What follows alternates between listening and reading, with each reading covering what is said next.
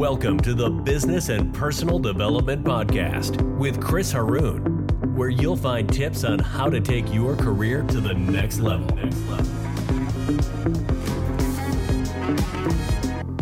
Good morning, good afternoon, or good evening, and welcome to our 171st weekly webcast. Now, if this is the first time you're joining us, welcome.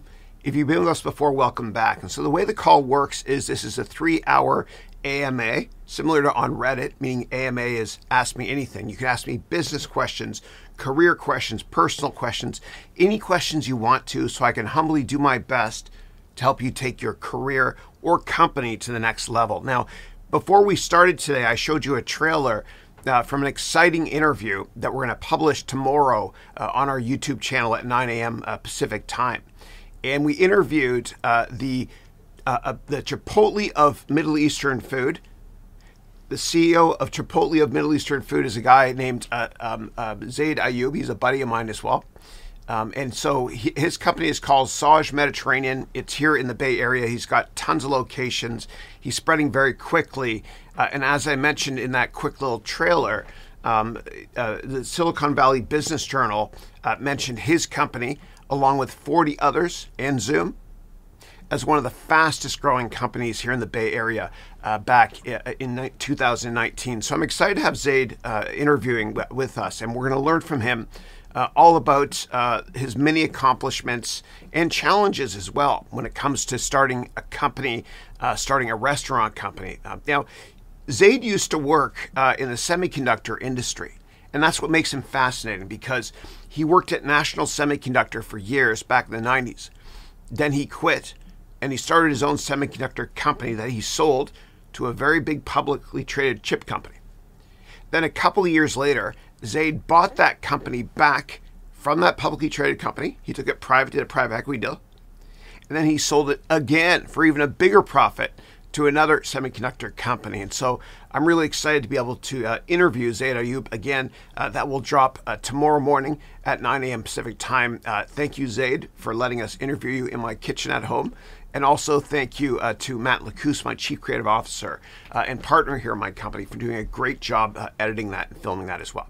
All right, let's get started here.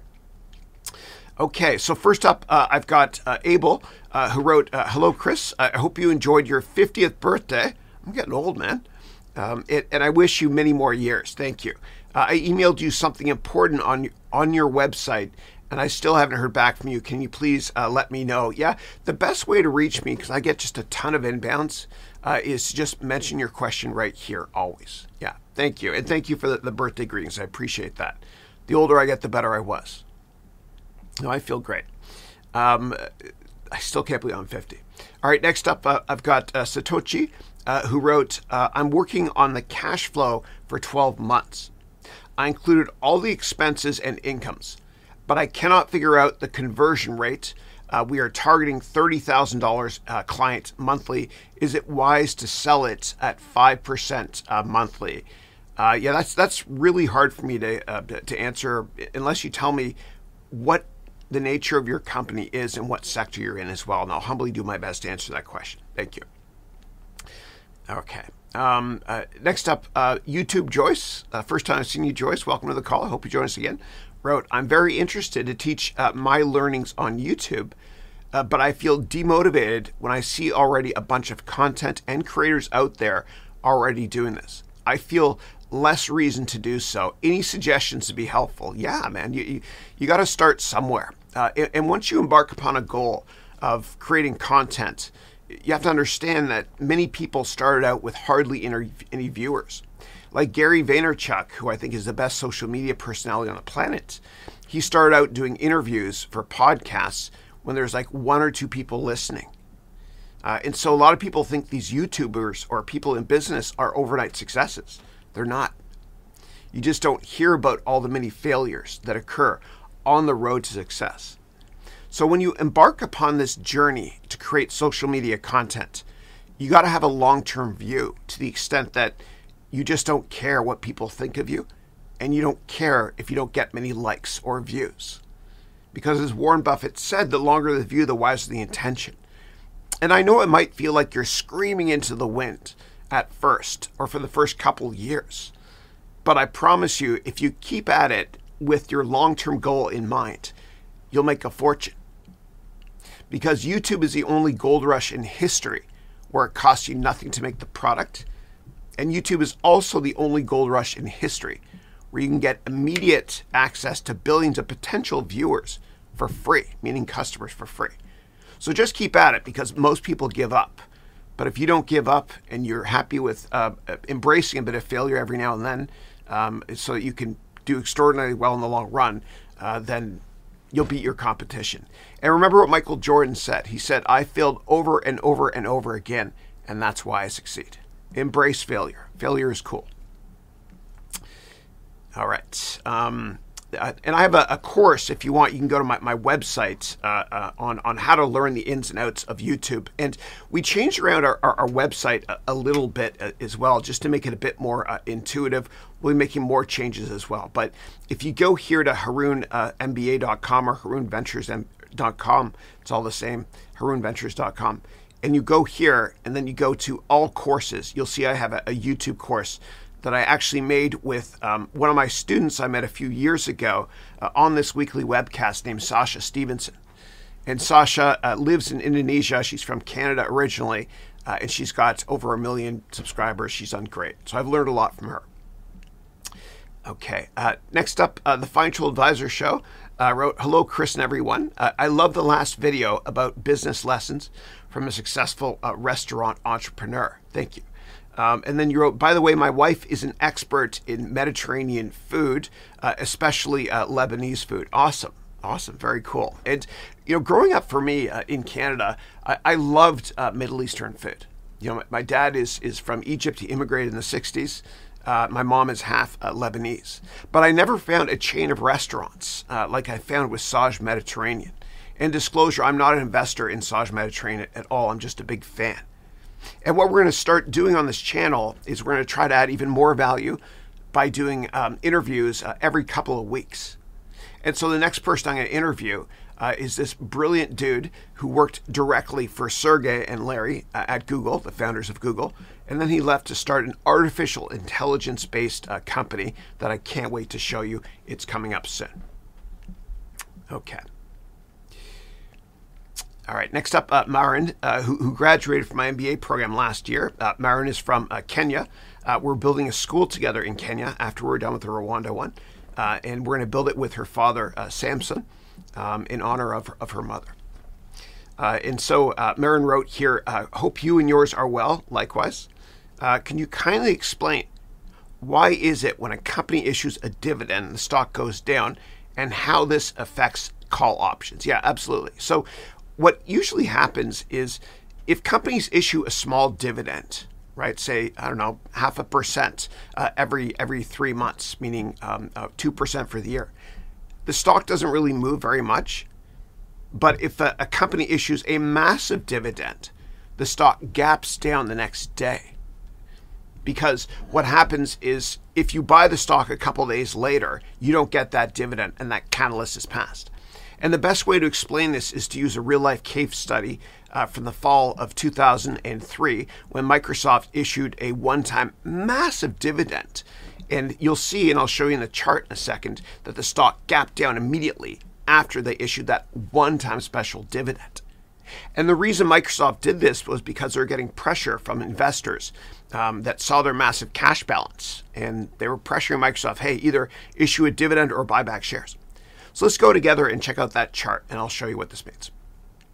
So if we go together to finance.yahoo.com, and we type in the ticker for Microsoft, Mr. Softy, they used to call it in the trading floors, when they used to have trading floors. And what we'll do is we'll look at a chart right here, and then we'll go and make it maximum. Hold on one second here.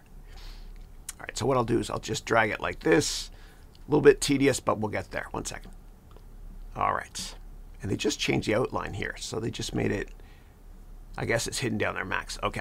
So I'll zoom out. Give me 1 second. We'll get there fast, I promise you. Okay. But you'll see back into, oh my God, I'm an old man. I've been trading Microsoft for 8 million years.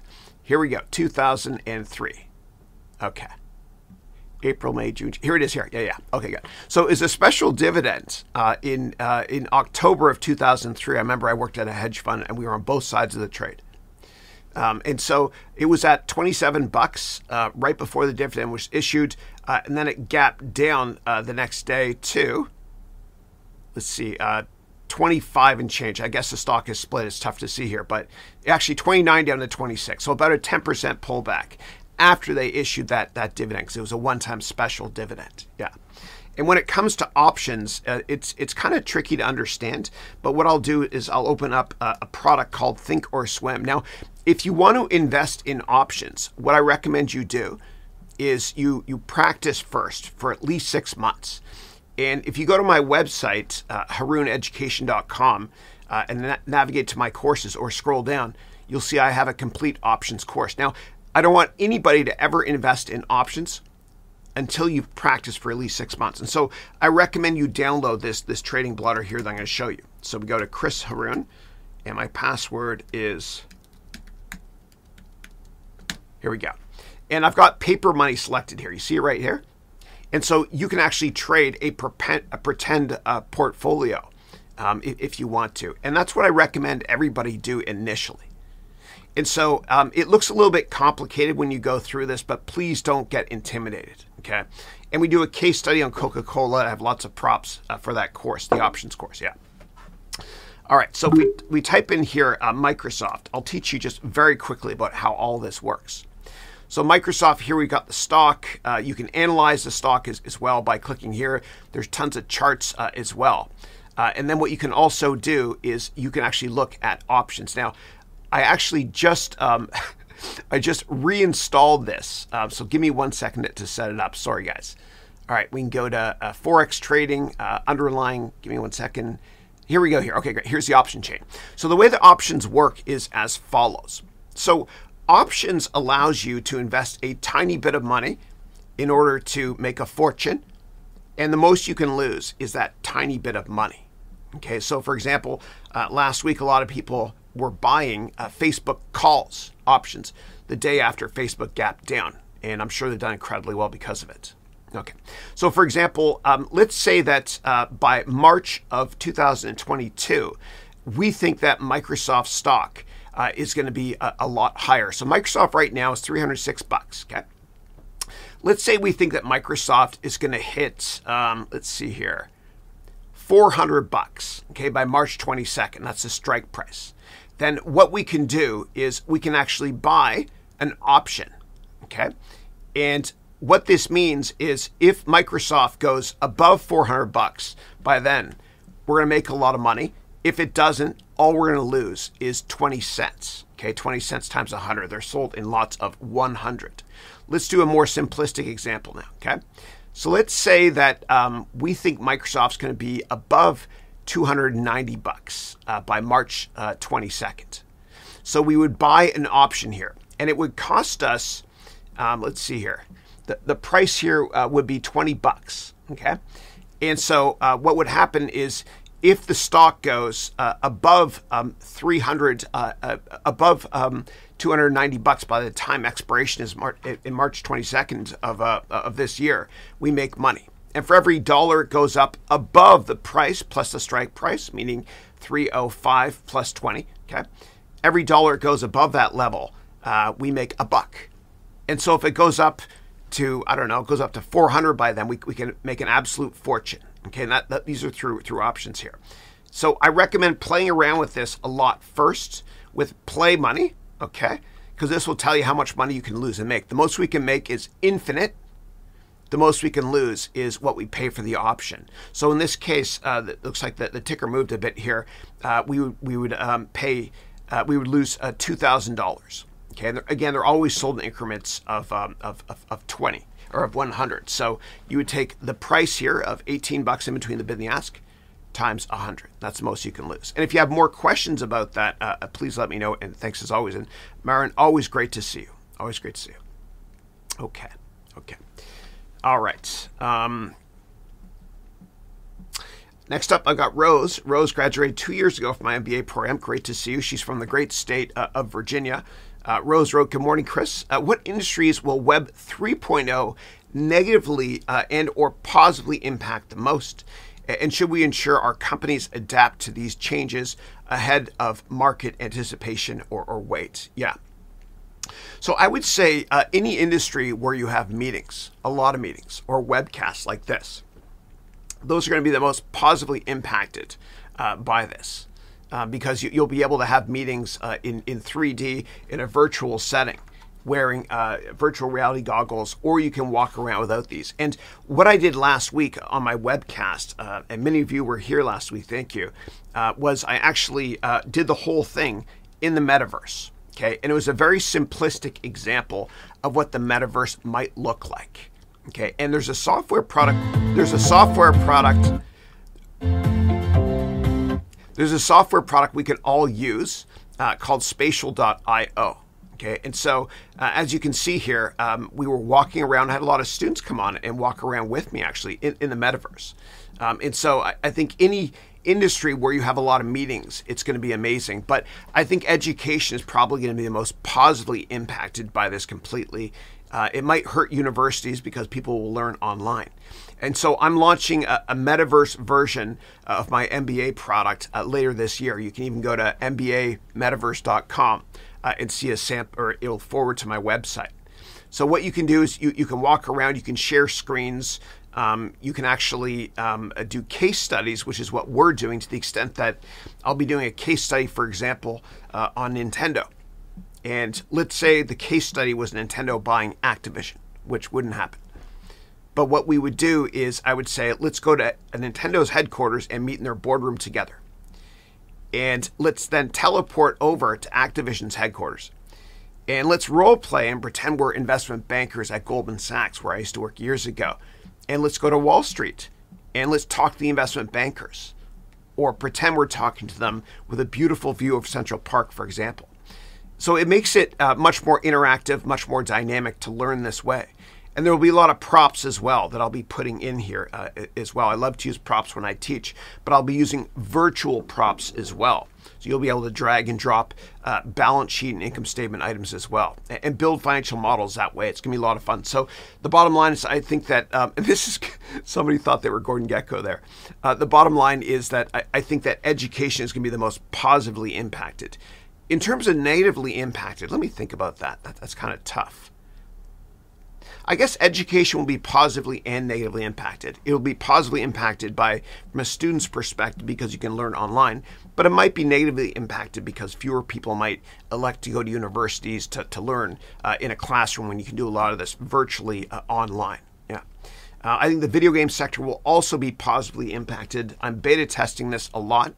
And so this here is a cheap product for the Nintendo that I gave my kids. They're getting older now too. They're not that young anymore.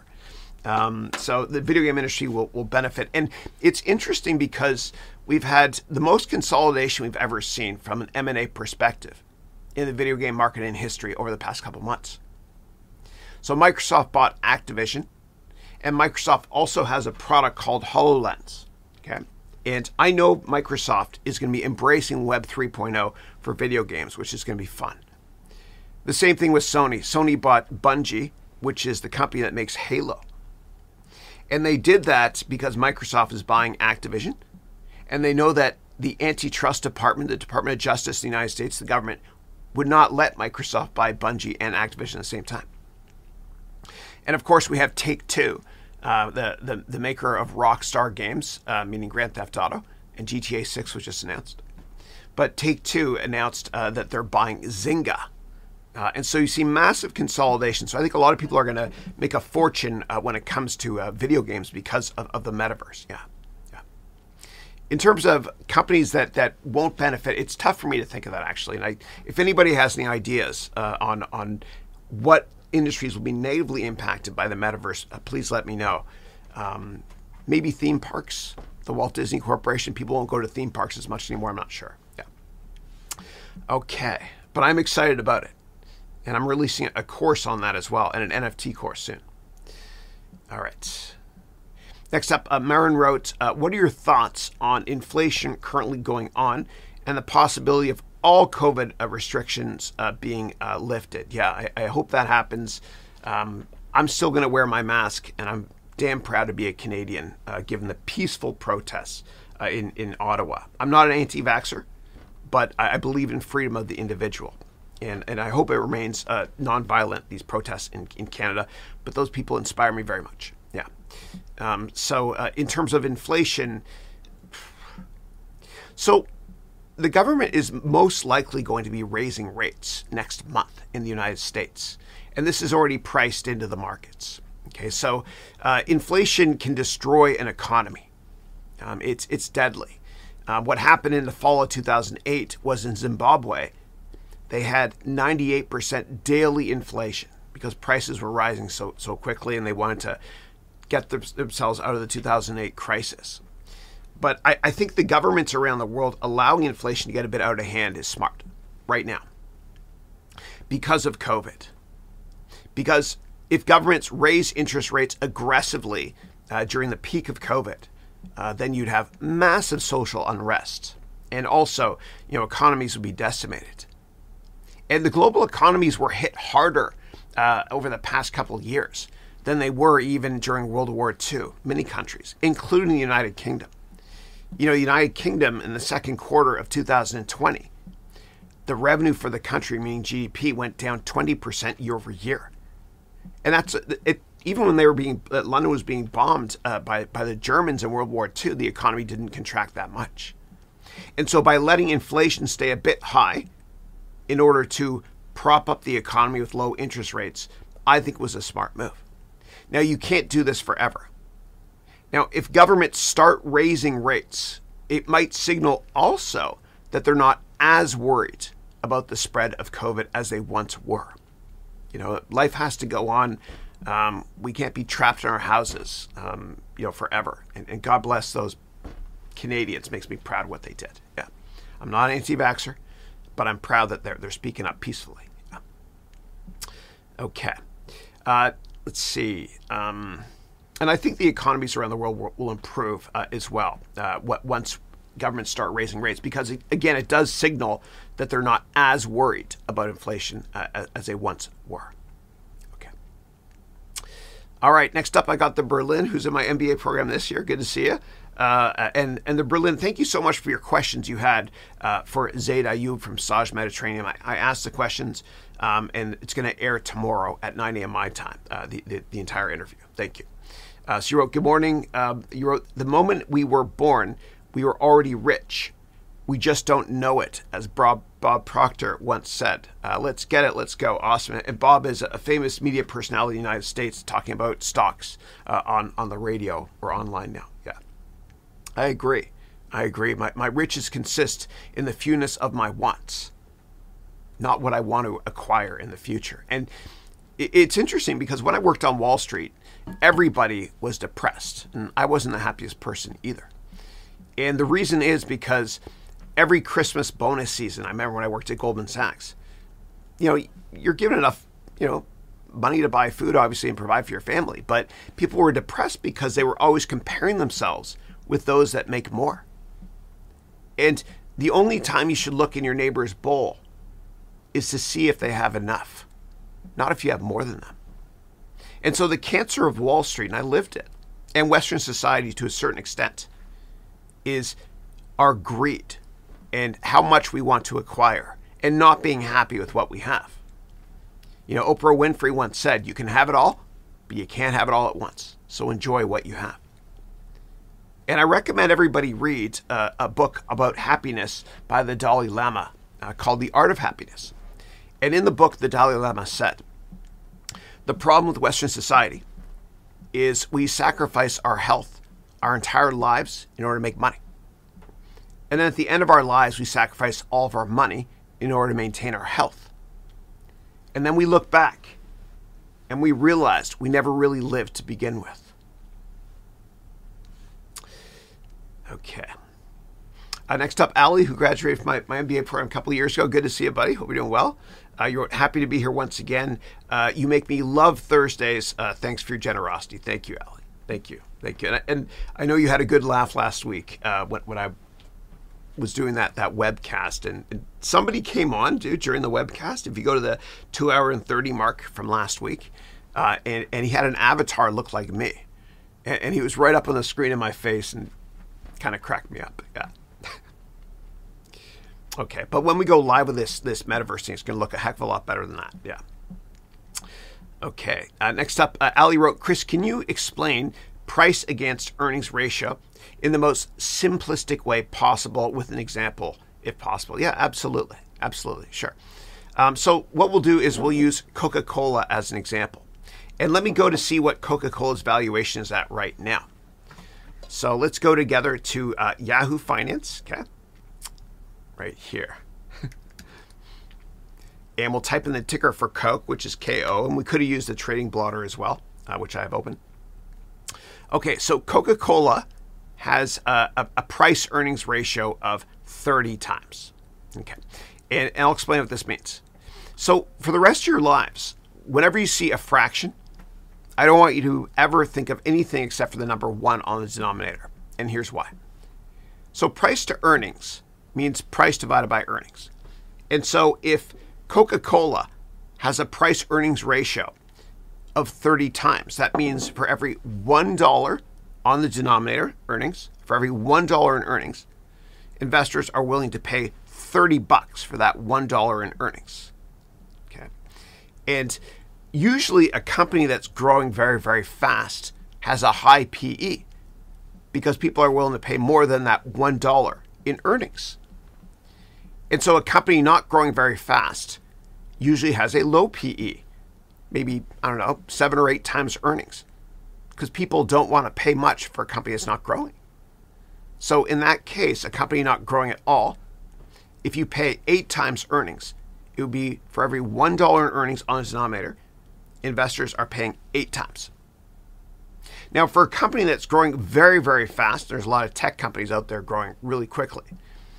A price earnings ratio of well over 100 times might seem expensive, but it's not always, and here's why. The problem with Wall Street and with a lot of investors in general is their short-term focus to the extent that they look at price earnings ratios based on earnings this year or next year. You can't do it that way, especially with growth stocks. You got to be long-term focused. And so I remember years ago, people would tell me, Chris, you're crazy to own LinkedIn, ticker LNKD, when it was public, or Amazon, ticker AMZN. You're crazy to own these stocks, Chris, because they're trading at well over 100 times earnings. And I would say, no, they're trading at 3 times earnings. And they would say, WTF, why the face? Why are you saying that? 3 times earnings, it's 100 times earnings. No.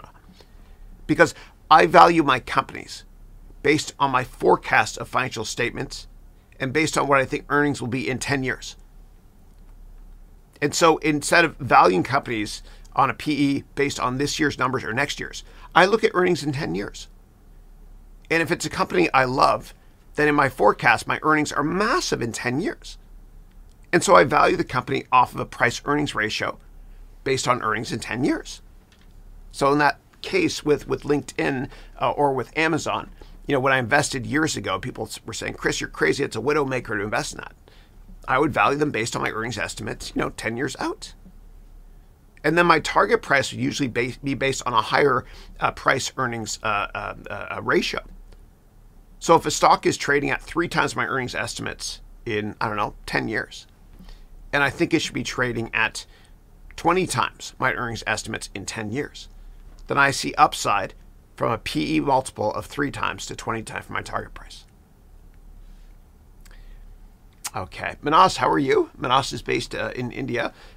Manas wrote, good morning, my dear mentor. Chris, please. Hope all is well. Likewise, brother. What a beautiful interview you had with Ayub. It was so cool. As always, your crypto course is the best in the market. Thank you. You wrote, I'll say that over and over again. Thanks so much. Thanks so much. And I'm actually creating an NFT one, as I mentioned earlier. Yeah. And a metaverse one. And I've got an insane number of courses coming out this year, and elongated versions of it will be added to the MBA program as well. Okay. All right. And if this is helpful, this webcast, please click the like and subscribe. My marketing team always wants me to mention that. Okay. And Jagdish wrote a good morning. Good morning to you as well. Manas has a question here. My mentor, I'm enjoying my job, as I've said in the previous weeks. Awesome. I'm doing things I love, and that is what made my day. Thanks to your LinkedIn course and your Entrepreneurship Foundations course. Thank you. I appreciate that. And I've got, if you guys want to take my entrepreneurship course for 99 cents, it's a 6-hour course I just published. It's called The Foundations of Entrepreneurship. Just go to my website, which is haroon.education.com. And then up here, just click here. You can get for 99 cents that course, and click here as well if you want. And what we also did on our website was we added our courses here to the website, and we've seen a dramatic pickup in sales. And it's such a simple thing. My new marketing guy is great. And so we added it here before you had to click to go somewhere else to buy them. Yeah. And we have a subscription program as well if anybody is interested in this. Thank you. Yeah. And we added this on the side. We try to declutter the website here. Yeah. And if you're interested on how we made it, we made the whole thing in Squarespace. Yeah. And I use code as well, right? CSS, JavaScript, and all that stuff. And I'm teaching programming coming up very soon. And the reason I want to teach programming is because I'm getting into, more advanced topics I think can benefit my students, especially my MBA students. And so I used to be a programmer years ago, and I'll explain why I'm holding this in a second, aside from the fact I have very tiny hands. Sorry, I went 32 minutes without dad humor. There you go. But I'm teaching programming because I actually worked as a programmer for years back in the 90s at Accenture, and I love coding, and I do it on the side. But I think the way that programming is being taught is it's so complicated. So I'm going to be using a lot of props, tons of props actually. And I got a 3D printer that arrives today, and I'm going to be printing 3D props and making it fun. So for example, if you want to tell this pencil, and you're a programmer, a developer, to turn this eraser green, you always start big, dot small, and then do whatever you want to do with that. So to turn the eraser green, it would be pencil dot eraser equals green. So I've got a ton of props with that. I'm also my 3D printer. What I'm doing is I'm printing a submarine sandwich, and it sounds out there, but it's going to be fun because when you program, you've got sub procedures, and so I'm going to be using a lot of visuals so that you'll be learning by accident and you'll thoroughly enjoy it. Yes, I will be teaching Python and other programming languages eventually as well. Okay. Thank you for that comment, Manas. Appreciate that. Okay, next up, Akil wrote, and I've got two students named Akil. I will become the world's first trillionaire. What advice would you give me? Yeah. Wow. So I would say don't be motivated by money, because if your goal is to make a ton of money and you chase money, you'll lose your dreams. But if you chase your dreams, as long as you're willing to fail a bunch of times and not give a damn what anybody thinks of you, then something wonderful happens. Your dreams come true, and the money follows accidentally. It always does. All these wonderful entrepreneurs out there have had a dream for decades, their entire lives actually, and they never gave a damn what anybody thought of them. So you got to be that way as well. Decades ago, Elon Musk was talking about colonizing Mars, and he didn't care what people thought of him. He was just being himself. So you got to be long-term focused. Don't chase money. Chase your dreams. And then you've got a shot at making a fortune. And if you make that much, I hope you build a lot of schools all over the world as well. Now, the most successful entrepreneurs have one thing in common, which is they're very positive people. They have an incredibly positive attitude. I've never met a successful business person that is negative. Like all your buddies you grew up with the ones that had negative attitudes, they're not as successful as the ones with very positive attitudes. So you just gotta kind of take the road less traveled and not give a damn what anybody thinks of you, and then just fail a lot, because eventually you'll be right. You only have to be right in business one time. Okay. Next up, Satoshi Shorts wrote, what are rental property management apps where you can pay your rent, bills, and hire a handyman? We target 30,000 clients. Is it logical to set the conversion rate at 5% monthly? That's a very high conversion rate. Yeah. It's tough. It's tough. Even with a lot of email marketing, it's tough. I live it. That's what I look at DAO and MAO stats and conversion rates all the time. Yeah. Oof.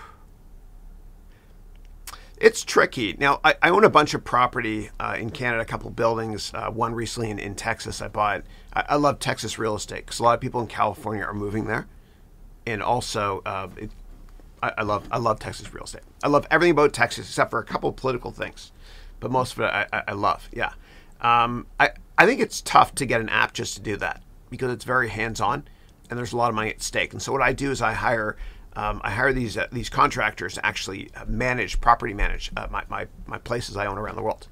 And so they charge like 10%, which is high, but I don't want to be there to oversee the whole thing. It's tough. That's a lot of money I'm dealing with as well. It's kind of like me saying I want to use an app to I don't know, get a mortgage and manage all my bills. I prefer face-to-face still. Yeah. Okay. And TaskRabbit tried what you're doing as well. I can't believe they haven't done incredibly well. They were all the rage in the VC sector where I worked about a decade ago. Yeah. But I think face-to-face is important or Zoom to Zoom when it comes to a lot of money at stake. Yeah. That's just me. All right, next up, Erkin John wrote, good morning, Chris. How are you? I'm always great, thanks. For some reason, I was expecting your webcast yesterday. Oh. And then you wrote, happy birthday, thank you. Wishing you all the best. Great start with the guy who started the business with no related background. Yeah, with Zaid Ayoub, yeah.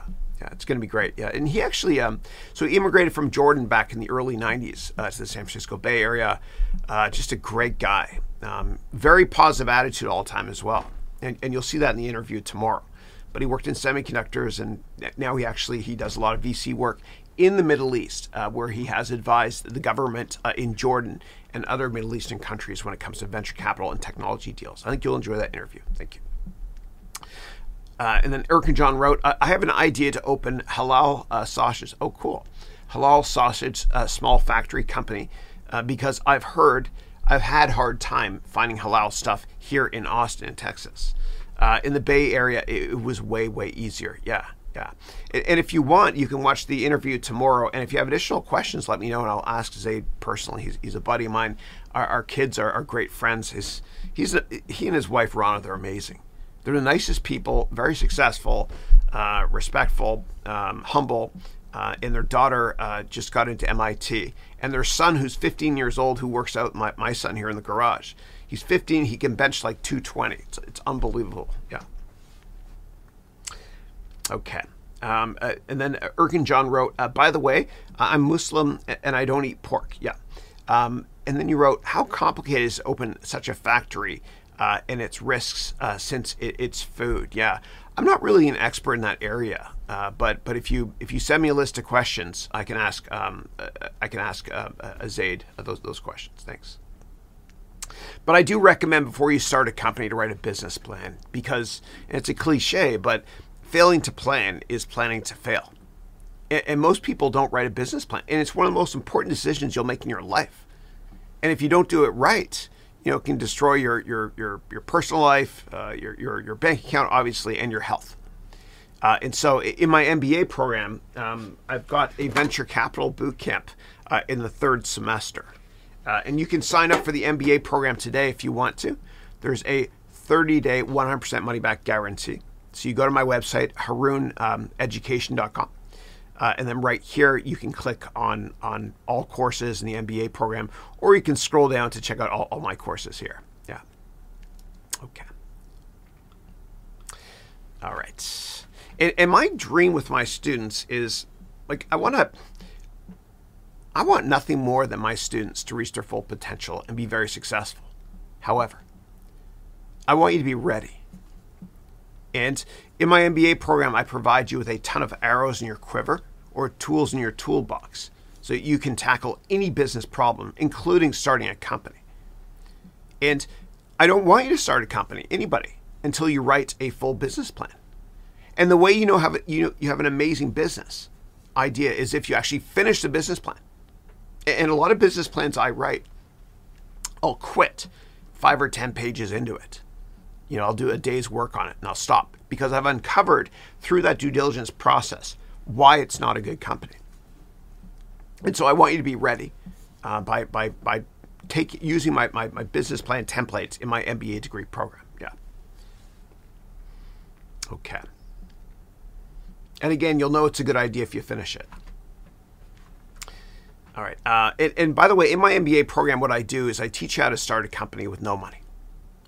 And I teach you how to raise money. I've humbly raised and managed over $1 billion in my career. And I teach you how to raise money as well. And when you raise money, initially, don't go to venture capital firms. I want you to go to high net worth investors because the sales cycle is quite short. And I want you to use OPM, not the drug, other people's money. And if you want, and if you don't want to sign up for my MBA program for much more details, you can always go to my website, haroonventures.com, and scroll down and download for free my networking book. Because relationships are more important than product knowledge. And if you understand how to network and meet people, you will be able to raise money and get a job, customers, anything you want, actually.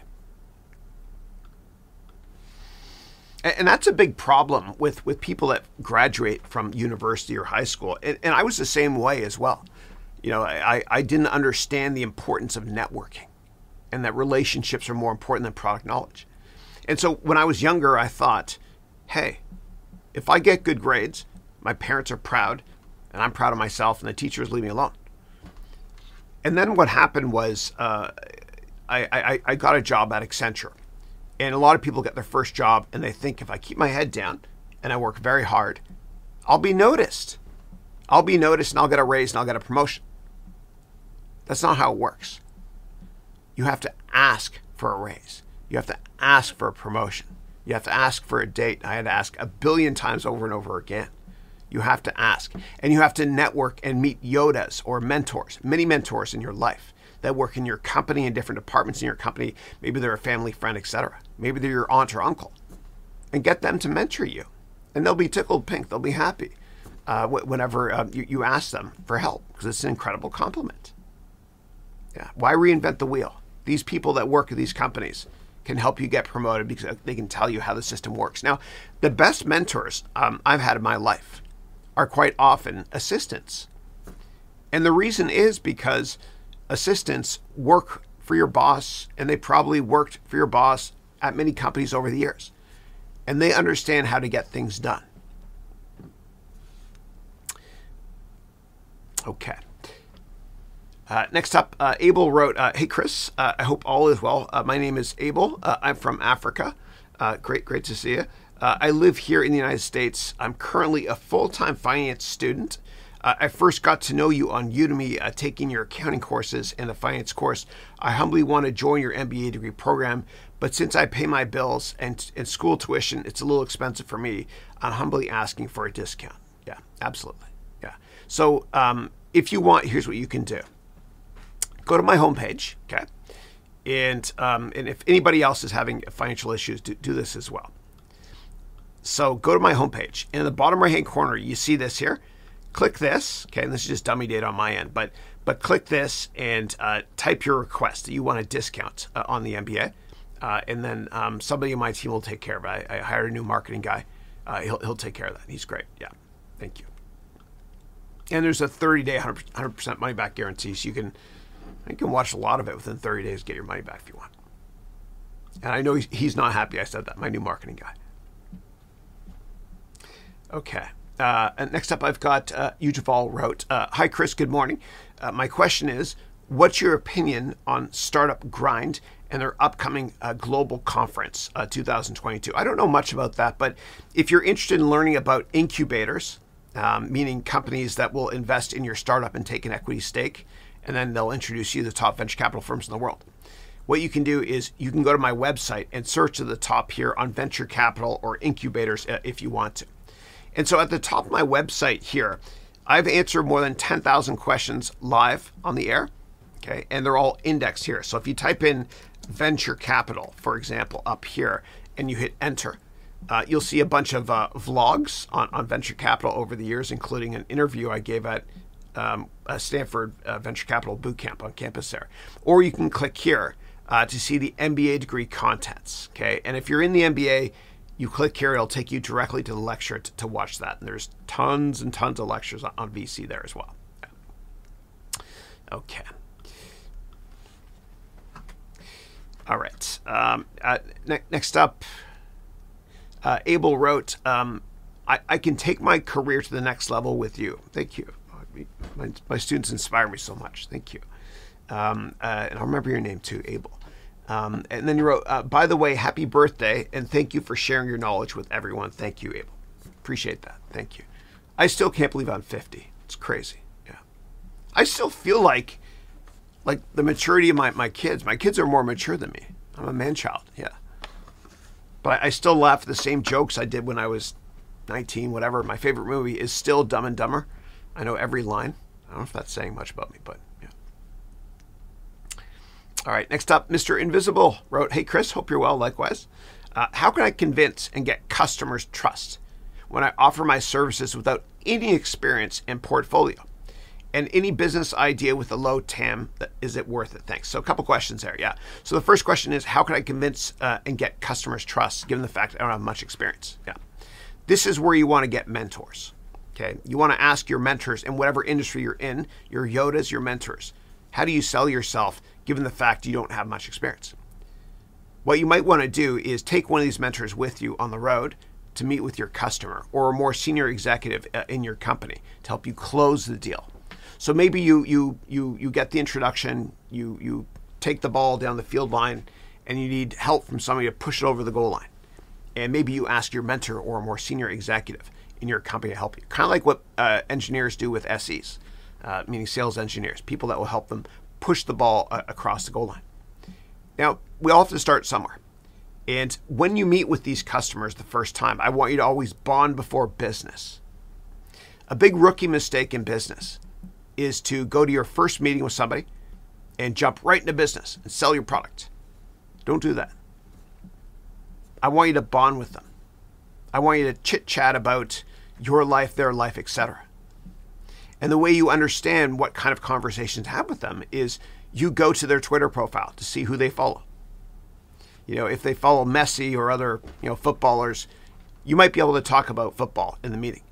If they follow certain actors or, climate change activist agencies, you know what to talk about in that meeting. Just don't talk about politics. So you can bond with them in the first 10 minutes.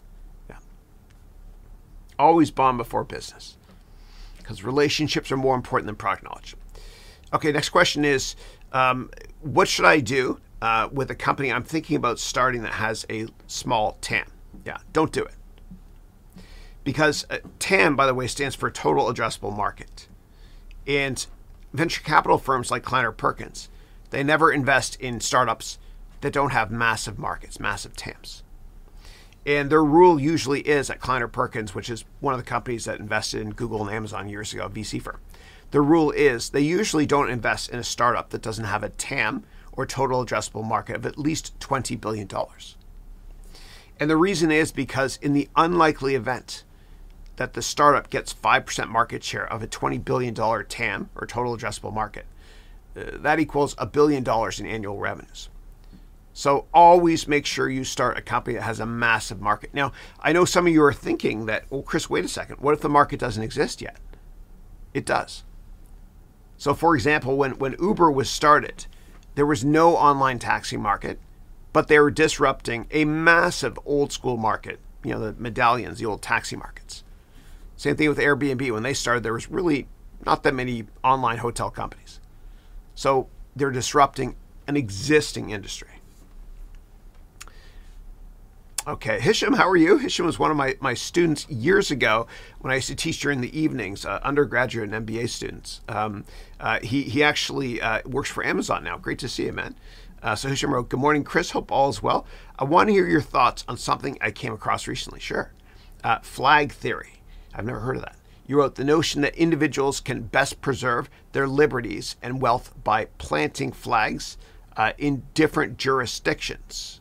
For example, becoming a tax resident in one country, one real estate asset in another, and live and play elsewhere. Yeah, it's a great question. So what very wealthy people do is they pay like $1,000 an hour for tax attorneys that will do that sort of thing. They'll move their money around. And it's unfortunate, but the 400 wealthiest families in America, they pay 23% income tax. and they should be paying close to 40%. And one of the reasons is because they hire these high-priced lawyers to move their money around and invest offshore for them. Yeah. So if you want to do something like that on a smaller scale or bigger scale, always talk to a tax attorney first. Now, the way to talk to a lawyer without getting ripped off on fees, and I'm not sponsored by anybody, you guys know that, is you go to LegalZoom, okay? And here you can talk to a lawyer for like $15 per half-hour call. You got to do a 6-month contract, I think. They'll help you with starting your business, intellectual property, copyrights, patents, trademarks, etc. And if you don't have LegalZoom in your country, just do a search for what is the LegalZoom equivalent in your country name. Yeah. But I would say for everybody in general, when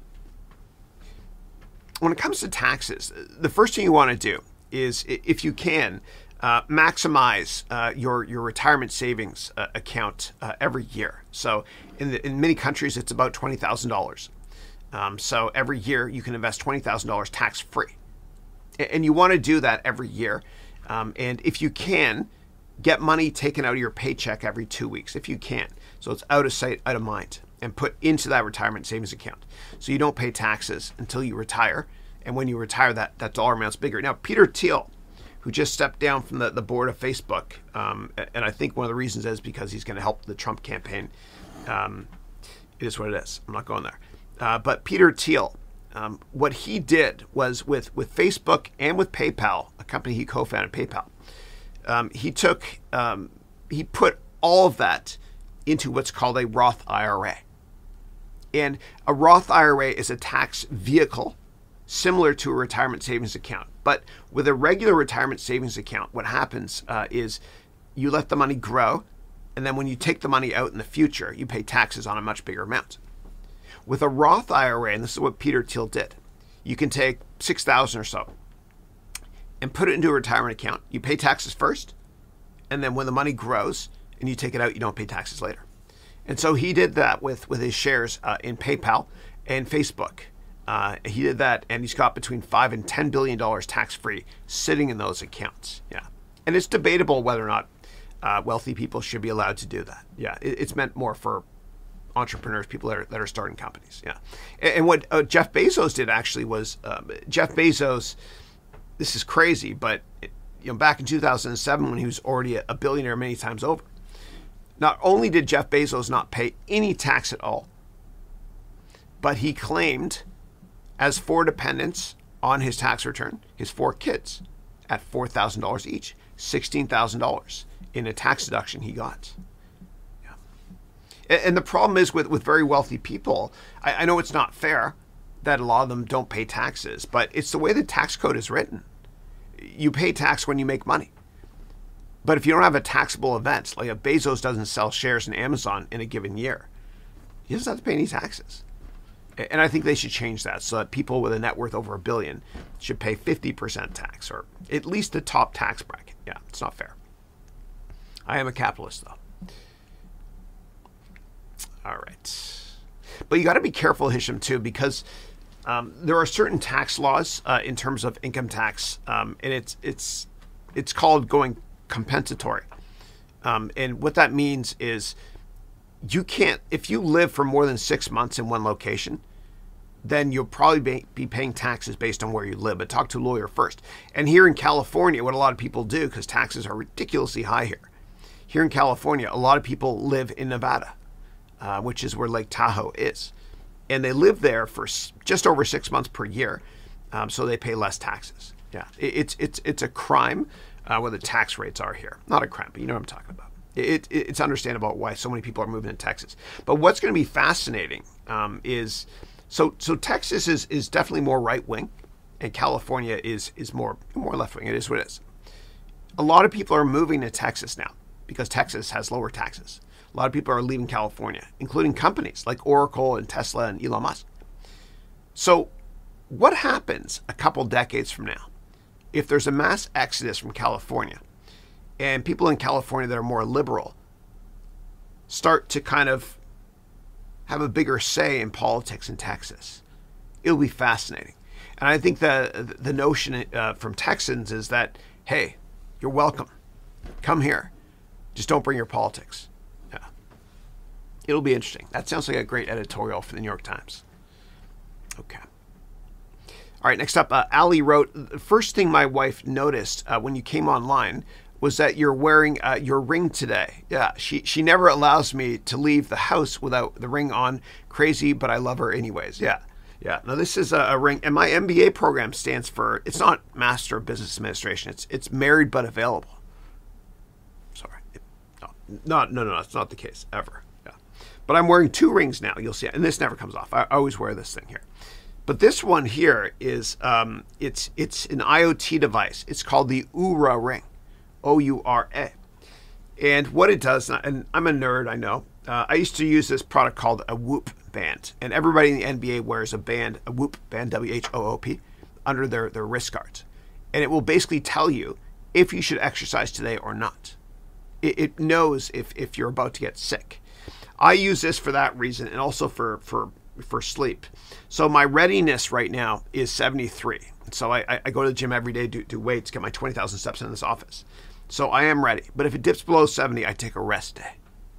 It also tracks my sleep and my deep sleep as well, and REM sleep. And deep sleep is important to monitor because it actually tells this is actually the sleep cycle when you repair yourself. Yeah. And my REM sleep, rapid eye movement, is always off the charts. I have insane dreams. Sometimes I look forward to going to bed just because my dreams are fun. It's like a movie. Okay.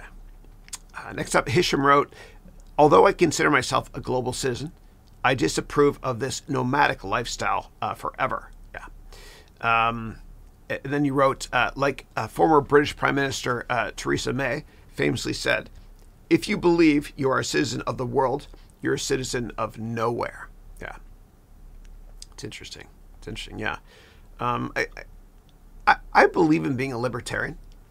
And I think what's going to happen in the future is a lot of people are not just going to be tied to one state or province. They're going to work remotely from anywhere they want to. And I think it was Peter Thiel who even thought about one day creating an island. And it will happen. I mean, if they spent $10 billion to make Narita Airport on the water in Tokyo, eventually somebody's going to create an island and create their own country. It'll happen. There's a lot of libertarians out there that want to live like that. Yeah. And then Hisham wrote, I believe it's vital to have roots and somewhere to call home. Yeah. And I live virtually now. It's so interesting. And a lot of my friends, great friends, are my students from all over the world. And it feels like I'm right beside them because, this technology platform we have here called YouTube. And with the metaverse, which I'm deploying, as I mentioned earlier, later this year, it's going to feel like I'm right there with my students as well. Yeah. And yes, I will make a lot of mistakes with it. I always do. Okay. Next up, Alex P. And I'm smiling because I'm thinking of Alex P. Keaton. Wrote, hey, Chris, happy birthday. Thank you. Last week I heard Dan Price, the CEO of Gravity Payments, speak. And you're right, he really does not give a damn. He was wearing jeans and a big bulgy hiking boots as well. Yeah. A lot of these successful entrepreneurs, they don't care. And you have to be like that. You'll never reach your full potential in life if half your brain power is stuck analyzing, what do people think of me? It's an awful way to live as well. Just be yourself, because as Dr. Seuss said, everyone else is taken. And speaking of attire, it's fascinating because Steve Jobs, when he used to go into work, he worked at Atari and Activision for a while, and he wouldn't shower.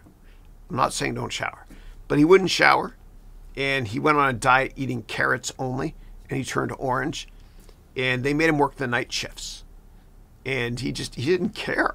He didn't care what people thought. And when I was at McGill University when I was younger, my dream was to work at Microsoft. I knew everything about Bill Gates. And so in 1993, on campus at McGill University, Microsoft came to interview. And I got an interview. And I bought a suit from this place called Harry Rosen. I don't know what the hell I was doing. I was a kid. I still don't really know. I bought this suit. It was double-breasted at the time, I remember. And I show up to the interview early, as I always do. And I'm waiting, and the interviewer's not there. And it was 10 a.m. when the interview was supposed to start. The interviewer didn't show up. So I'm waiting, whatever. And then 5 or 10 minutes later, this lady shows up, and I thought she was the garbage lady. And so what I did was I said, Poubelle, and I handed her the garbage. She's like, trying to help it. And she said, actually, I'm from Microsoft. I'm going to be interviewing you today. She was wearing garbage clothes and everything. So, needless to say, I did not get that job. But the corporate culture, when it comes to a lot of these technology companies, is very, very laid back. And if you don't know what to wear for an interview, just go to the LinkedIn profile of people that work at that company or that company's website to see what they wear. Yeah. All right. Next up, Ali wrote, Chris, can you verify if a brokerage firm is regulated? Yeah, so in the United States, I think it's FINRA. You can check to see if somebody is registered there. Yeah. And in terms of, if you're not sure, what I would do just to be safe, it doesn't matter what country you're in, I would get a list of the top 5 banks in your country and call each one of them and ask them, do you have a brokerage firm that I can transact in stocks with? And what they'll do is they'll introduce you to them, and those are regulated for the most part and probably reputable as well. Next up, you wrote, are there any international online brokers you'd recommend for investing in ETFs? Yeah, I don't really know of any. Again, I would just go to the 5 biggest banks in whatever country people are in and ask if they have an affiliated brokerage service so you can buy ETFs. And for more details on ETFs, just go to my website, haroonventures.com, and do a search on ETFs. I've done a ton of videos on that over the years. Yeah. All right. Next up, I got Peter, who's a new student. He's 19. He's from Romania. Great to see you. Peter wrote, hi, Chris. Hope you're having a great day. Likewise. I want to ask you why experienced investors recommend investing in gold, silver, and so on, rather than crypto and other types of investments. Yeah. So old school investors or traditional investors, they want to invest in something tangible. With gold, it's tangible and there's a dearth of supply. This is not real gold. And the great thing about investing in commodities is there's a scarcity. And traditional investors don't understand virtual concepts like cryptocurrencies or NFTs or Web 3.0. A lot of them think it's a scam. And many cryptos are a scam. But the ones where there's a dearth or a limit on supply, sometimes are not scams. So it's just this old school thing where they don't understand anything not virtual. And it's interesting because with my children, they grew up in the YouTube generation. They grew up with these things in their hands. So they understand the concept of owning something virtual. They understand the concept of paying for skins on Fortnite. They understand the concept of not owning stuff that's physical but in the cloud. Growing up, I had more toys than my kids did. Not because I was spoiled, I wasn't, but my kids, they own stuff in the cloud. And so the younger generation that grew up digital, they get that concept. And a lot of them are growing up now, they're becoming consumers and entrepreneurs. And so older people don't get that because they didn't grow up digital like this.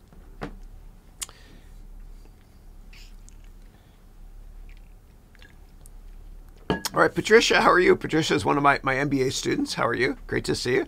And Patricia wrote here, apparently, I don't understand crypto. I'll be investing in the stocks. Am I mistaken? Yeah, and we're going to cover cryptos in much more detail next month in the EMS track as well. Yeah, but if you're going to invest in cryptos, only invest if you thoroughly understand cryptos. Now, the problem with cryptocurrencies, and they're about to be regulated in many countries. The problem with cryptocurrencies is they're not regulated by governments. They're regulated by the laws of mathematics. And so with companies that want to go public, like Facebook, for example, it's a heavily regulated industry, the stock market. And that's a good thing because you can't go public unless you offer an investor offering memorandum like this one, called an S1, which tells you all the details of a company. And this is from the Facebook IPO back in 2012. Now, with cryptocurrencies, you don't have any regulatory bodies that will make you write this big document, meaning the investment bankers, and lawyers. And so if cryptos are loosely regulated, and I think they should be loosely, then you'd have to submit something to the government or some sort of independent, maybe non-government agency that will bless it or look for risks and offer their opinion. Yeah. But the reason that there's no regulation, so a lot of cryptos are a scam. Most are a scam. Yeah. Although there are a bunch that I absolutely love, and I've publicly disclosed them before, and I'll never sell those. Yeah. But I'll teach you in the MBA program, how to how to write one of these things for cryptos. I'll teach you due diligence. There's tons of templates I'm going to be introducing you to in the MBA program as well. All right. Next up, Anurag wrote, "Hey Chris, greetings. Good to see you. Thanks for the emoji." Okay, give me 1 second here. All right, Farhan. Hey Farhan, how are you? Wrote, "Hey Chris, I'm planning to pursue a Master of Science in Finance in France. Is France a good option for a career in finance?" By the way, happy birthday. Thank you. I appreciate it. Thanks for that emoji, the birthday cake too. Yeah. I think everything is virtual now. I mean, you don't have to be in the San Francisco Bay Area or in Hyderabad to start a tech company. You can be anywhere. You can be anywhere. And what COVID has done, it's been awful, but when life gives you lemons, you make lemonade. What COVID has done is it's kind of let the whole world know that, hey, maybe we don't need to be in these crazy office buildings. Maybe we can all work remotely. You know, most of my employees are not in Canada or not in the United States anymore. It's just better to have employees all over the world. Why focus on just one country when I can focus on all countries in general? So it doesn't matter where you're located at all if you want to work in any industry. Yeah. Now, when it comes to the finance industry, it might look better if you worked, in Canary Wharf in the United Kingdom or Bay Street in Toronto or Wall Street in the United States. But it's not the be-all and end-all. You can do a lot of online stuff as well. You can even go to Upwork.com to see if there are any gigs that you can offer as a financial analyst. And I had analysts actually in India years ago that would help me with my financial models. I didn't need to hire people in New York City or the Bay Area. Yeah. But don't forget to network. Go to my website, get my networking book and all that stuff. Yeah. Network, especially in finance. It's tough to get into, but if you network enough, I promise you will get that coveted job. All right. Hey, Fred, how are you? Fred graduated from my MBA program last year. Great to see you. He lives in Baltimore.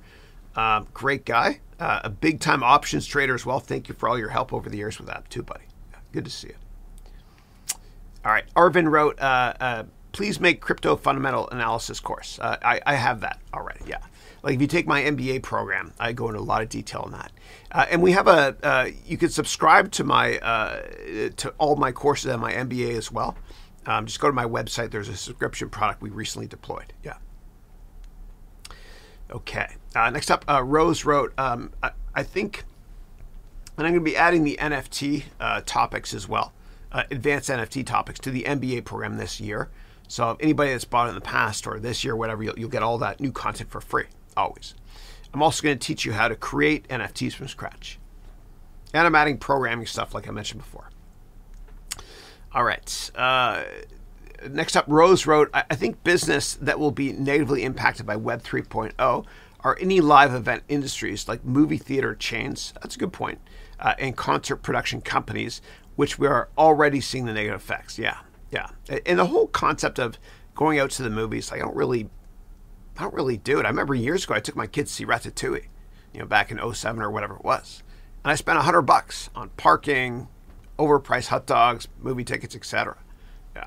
I don't mind staying home and watching movies, unless it's IMAX. Okay. And then Manas wrote, people lost $50 million because they shorted Bitcoin within 4 hours. What are your thoughts on that one? Yeah, people are so short-term focused when it comes to investing, and it really worries me. It's tough to be a trader because random stuff occurs. And there's no way you can make money every month investing as a trader because every month has 20 weekdays, meaning 20 days the stock markets are open. I know the crypto markets are open longer than that. But you're fooled by randomness if you're trying to make money, based on little swings here and there with charts. It just doesn't work. It doesn't work, yeah. And Warren Buffett was interviewed recently on television. It was interesting. He said, if you buy a house for $20,000 and the value of the house a month later goes down to $15,000. Does that mean you're going to sell your house for $15,000? No, you're long-term focused. And it's fascinating because the best investors on the planet, the best retail investors are this is going to sound out there, but hear me out. The best retail investors on the planet are ones that are not alive. And there's been a lot of studies on this. It's interesting because when people pass away, obviously they can't manage their portfolios. So they're long-term focused. The longer the view, the wiser the intention. Yeah. Okay. And we just can't, you can't forecast what Putin is going to say next about the Ukraine, and which will either make stocks go up or down. You have no idea. No idea. But if you do a lot of research on stocks, and I teach you how to do it in a lot of detail in my MBA program, if you do a lot of research, you don't care about the path. You care about the destination of the stock, your target price, longer term, right? It's so hard to call this stuff. But if you do enough research, you can outperform the markets and make a lot of money as well. The worst thing you can do is rely on somebody else to tell you what to buy. And I'll never tell my students what to buy. I humbly want to teach you how to fish instead of providing you with a fish. But if you rely on other people to tell you what to buy or sell, then you won't have the conviction to stick it out. You'll end up selling at the worst time. And Warren Buffett said, the New York Stock Exchange is the only store in the world where consumers sell stuff when it goes on sale. All right. Next up, Zoralina wrote, "Hi, Chris from Ontario, Canada." I love Ottawa.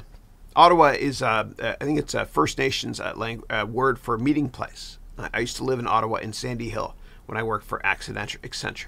Yeah. Hi, Chris from Ontario, Canada. I'd appreciate your input about stocks or ETFs paying a dividend. It looks attractive, but they seem to grow less than other stocks. Yeah. So usually when it comes to ETFs, so ETFs are a collection of stocks, okay, in one portfolio. And so because they're a collection of stocks, right, they're not as volatile as individual stocks. Like Apple might go up and down a lot, but if you own tons of shares in companies similar to Apple in one portfolio, the volatility and the beta will be much, much lower. Yeah. So, yeah, and the reason you wrote here that these ETFs offer less growth, they might actually offer more growth in the long run because they're diversified, but they're less volatile because of that. And their beta is lower as well. And beta is a concept which means how volatile a stock is relative to the stock market. So if the S&P 500, the SPY, if the S&P 500 has a beta of 1, just accept that. That's a constant we accept in the industry. And the beta of a stock you're investing in has a beta of 2, then that means whenever the S&P goes up 1%, that stock that has a beta of 2 is going to go up twice as much, 2%. And when the S&P goes down, that stock will go down more so. And so the nature of portfolio management in ETFs and mutual funds is they're a collection of stocks. And the more stocks you have in a portfolio, the less volatile that portfolio is, and hence the beta is lower. Yeah. Okay, next up, Sonal wrote, would I be able to access this live afterwards? I have to attend one job meeting. I don't want to miss this too. No, yeah, you don't ever have to watch this live, because what I do is I re-syndicate this a couple different ways. A lot of people don't realize I have a podcast as well. So what you can do is you go to About here, and there's you can access old weekly webcasts here, podcasts, vlogs, and everything. You can even always search at the top there on my website for any concepts. I've covered every business topic there is. Yeah, I haven't really marketed this. Maybe I will. Yeah. Or you just watch it on YouTube live. It'll always stay on YouTube. Yeah. Next up, Manas wrote, when is your real estate course coming out? My mentor, Chris, please. We're waiting for that now for over 6 months. When will that be? Oot. You spelled oot the right way. Thank you. Like a Canadian. Excellent. Canadians invented English, not the Brits, by the way. Yeah. So later this year. Yeah, I've got tons of stuff going on right now. As I mentioned earlier, I've got a bunch of stuff on programming as well, and you'll see why I'm using this pencil later. And I have a 3D printer as well to help me out with teaching programming concepts. I want to teach it in a dramatically different way. So using props, etc. Because when we were younger in school, we don't remember what the teacher said, but we remember what we or our friends brought in for show and tell, meaning props. You'll never forget this now. My hands are tiny. You'll never forget this, yeah. And you'll see why I'm using this and a bunch of other props with my 3D printer soon. Okay, so programming is coming out first. Real estate will come out second. Actually, no, real estate will be out this year, but I'm doing this. I'm doing program courses you guys will love, okay, for business, to help you with business analytics and business intelligence. And I'll teach coding in a fun way so everybody understands it. In a fun way, I should say, yeah.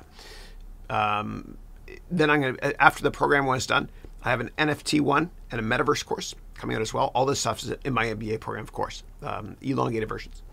And then I'll also do a real estate course and then sales. And I have so many things to do. And I'll be brutally honest with you as always. If I was a quota carrying sales rep at a company, I would be fired so many times. And the reason is because what I do is I usually take on more than I can do, but I love it. And James Cameron, the wonderful Canadian director, producer, writer of Titanic, etc., he said, if you set your goals so high and you fail, you still fail above everyone else's expectations. And so when I embark upon a goal, I love that feeling of being kind of over my head. And I love pushing the goalpost out. And so I feel like with this programming course, like I do with all my courses, I feel like I'm standing on the edge of a cliff. And I'm throwing a bunch of airplane parts off. And I'm jumping off the cliff. And I have to assemble the airplane before it hits the ground. And it will get assembled. All right. And then next up, Manas wrote, Peyton is awesome and very cool. I'm proud of that man and of the HEV family. I'll be interviewing him for my very new course. It'd be fun to learn from Peyton. He's awesome. So actually, Peyton and I are partnering on making that NFT course. Yeah. And for those who are not familiar with Peyton, Peyton Kalawahea, he's one of my students. He graduated last year. He's killed it, and he publicly disclosed this, that he's made a couple $100,000 investing off a small base as well over the past year. It's all him, not me, obviously. He's amazing. He started this incredible company called GameReport.io. I interviewed him on my weekly. You can go back and check that out if you want to. He's great. He is familia. Yeah. Okay. And then Abhinandan wrote, what kind of MBA should I pursue if I want to learn about marketing? Yeah. So I provide it in my course, my MBA program here. I have my own frameworks as well to help you out with that. The HEV 15 marketing concepts. But probably the most reputable marketing university on the planet is Kellogg. Okay. And that's Northwestern. So Northwestern University, which is in the state of Illinois, close to Chicago. Northwestern University's MBA school is called Kellogg. Yeah. They're great. Okay. Anybody get that reference? No? Okay. All right. Next up, I've got Michelle G. Michelle, how are you? Michelle is a graduate of Columbia University. She has an MBA in finance from Columbia, my alma mater, and she's in my MBA program this year. She's great. And God bless you for making that introduction for Arati as well. Very, very nice of you regarding that email last night. So Michelle wrote, good morning, Chris. Good morning. How are you? Can you go through an investment you were wrong with, meaning overshot the 10-year forecast for price earnings? What did you learn from it, and what should we watch out for? Yeah. So there was this company called Zolt, which makes carbon fiber, and I overshot it. And I met with the CEO, Remy Zolt, too. And after that meeting, I should have told myself, back away. But it's when I was doing investments in cyclicals, and I was looking at inputs to the Boeing 787, the Dreamliner, which is made partially out of carbon fiber, the fuselage and the wings and stuff, and aluminum. And I was way too bullish on the market, way too bullish. And in hindsight, and I teach you all based on my many failures and my humble couple of successes.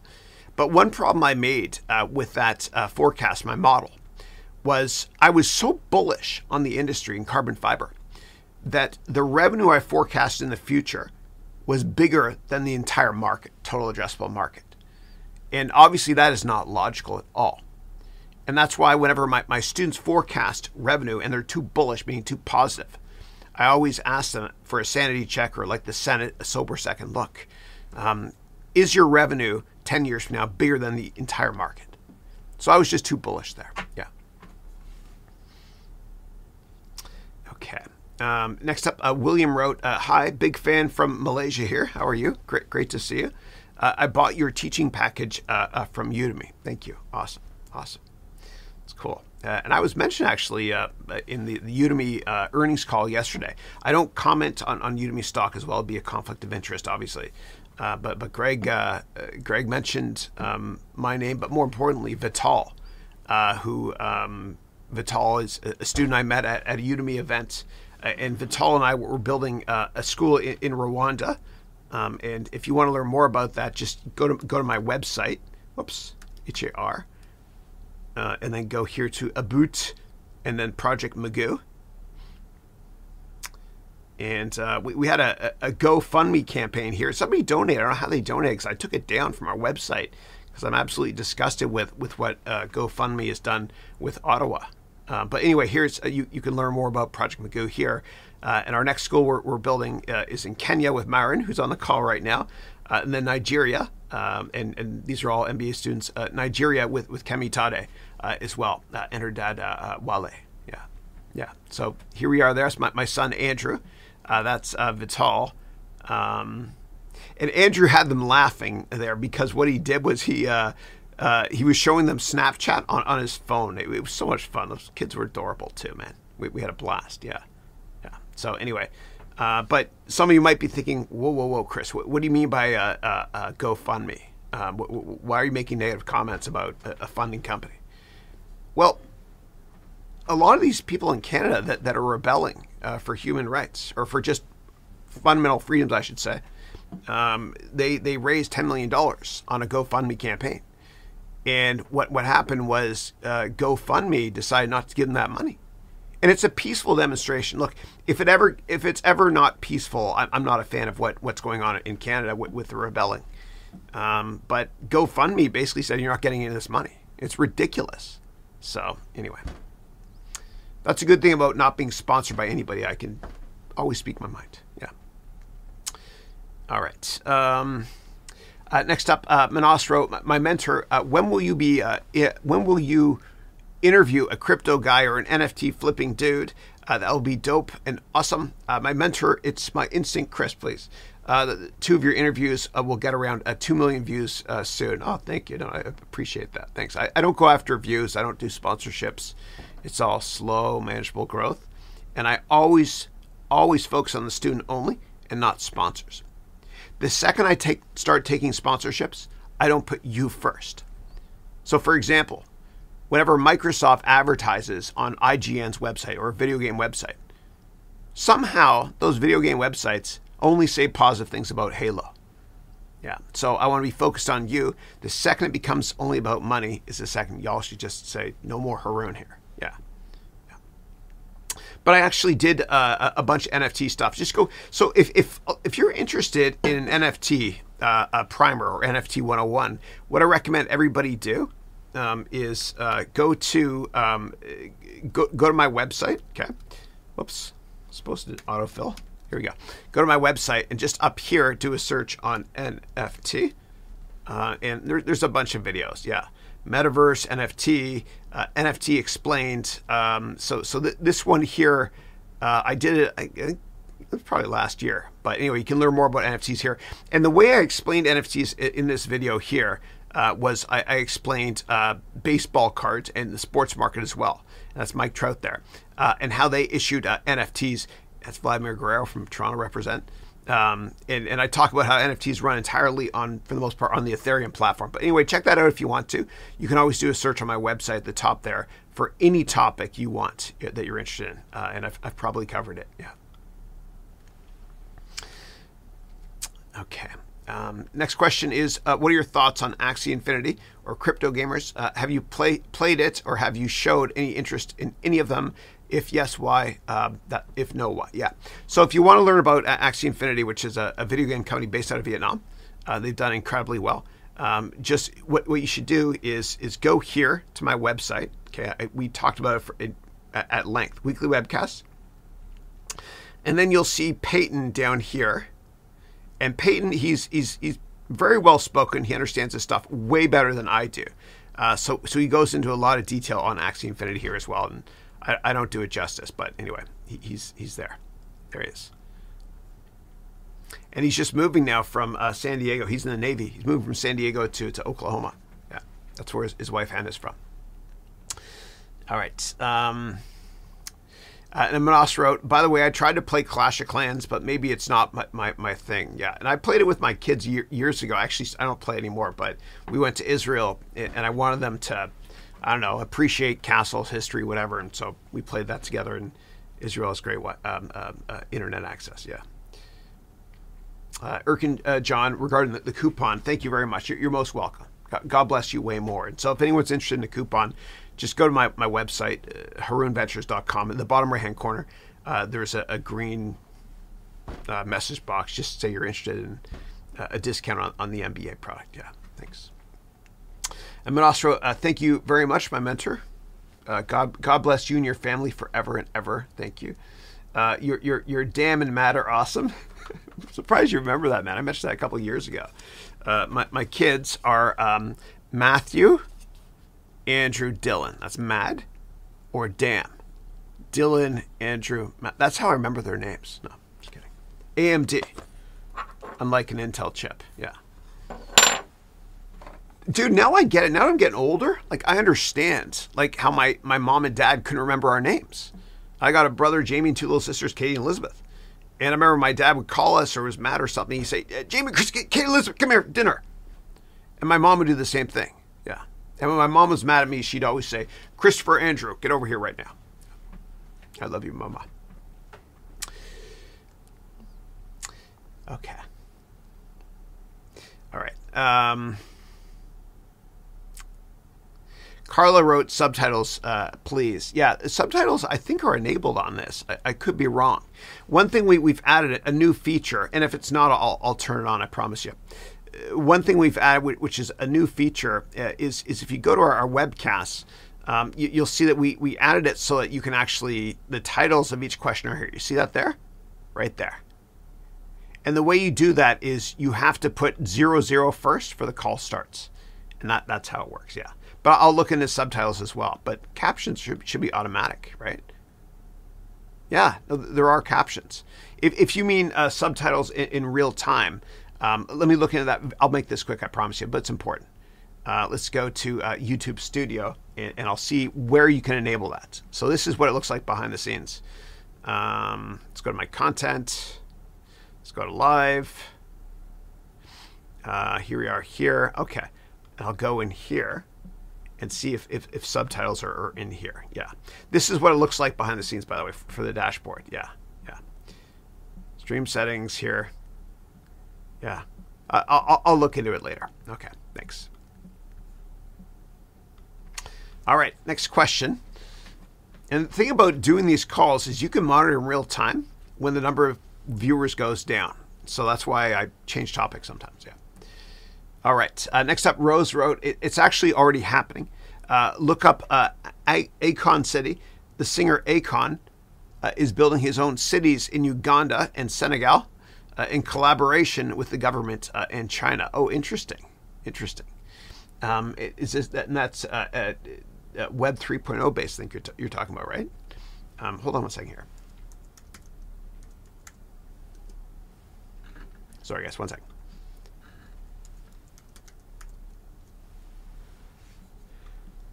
Okay. 1 second here.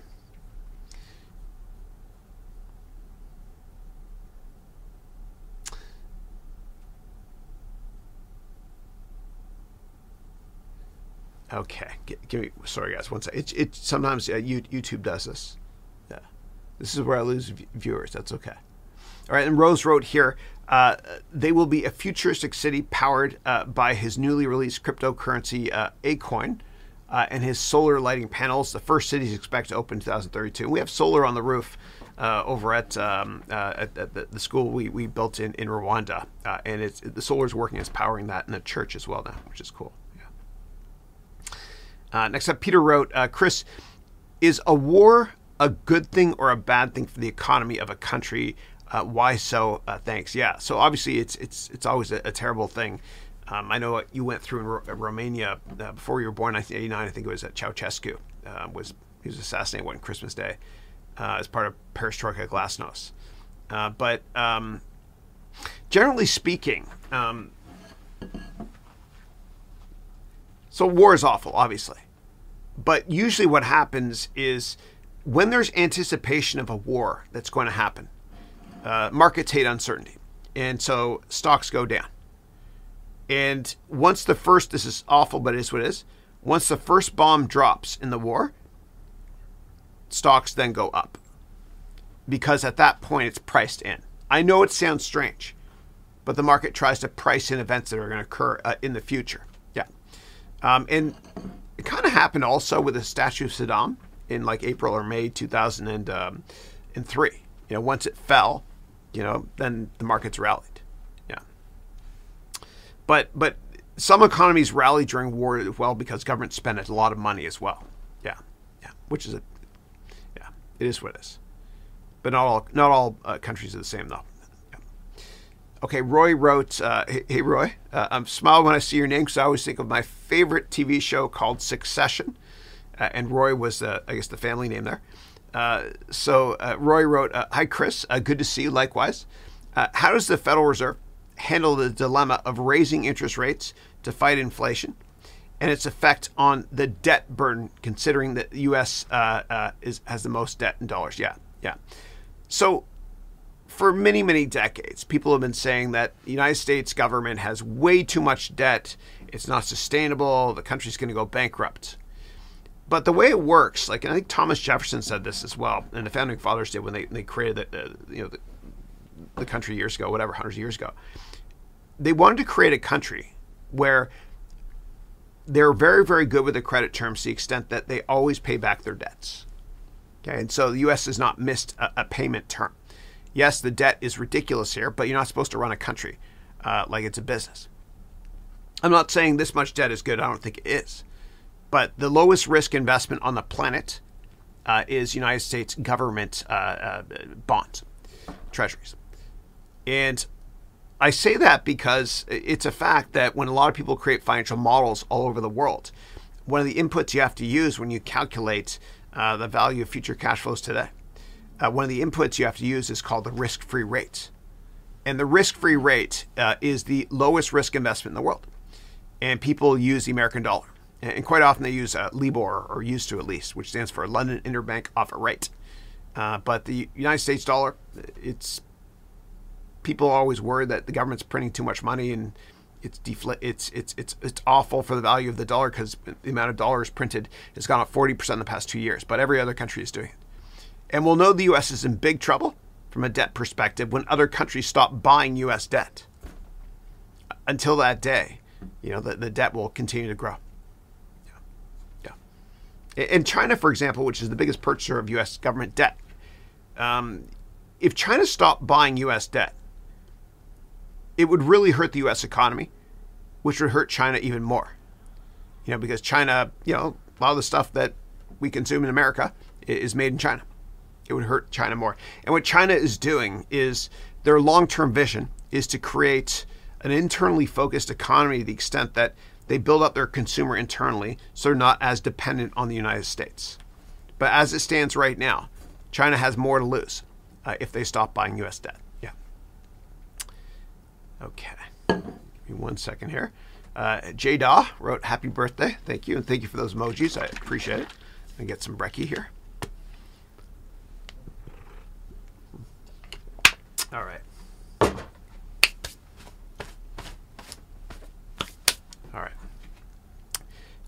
Next up, Coaching Season wrote, hey, Chris, I'm a graduate from your business plan course. Thank you. Due to your leadership and advice, I've built Coaching Season LLC. Thank you.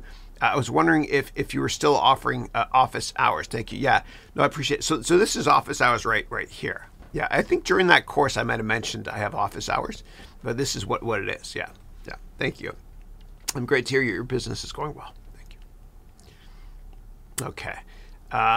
Next up, Jedi Dick Sensei wrote, happy Valentine's Day. Thank you.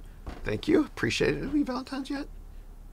Okay, thank you. 4 days. I have to order flowers for my wife. So I usually turn my watch around when I have to remember something. So later on when I look at my watch, I'm like, why is my watch turned around?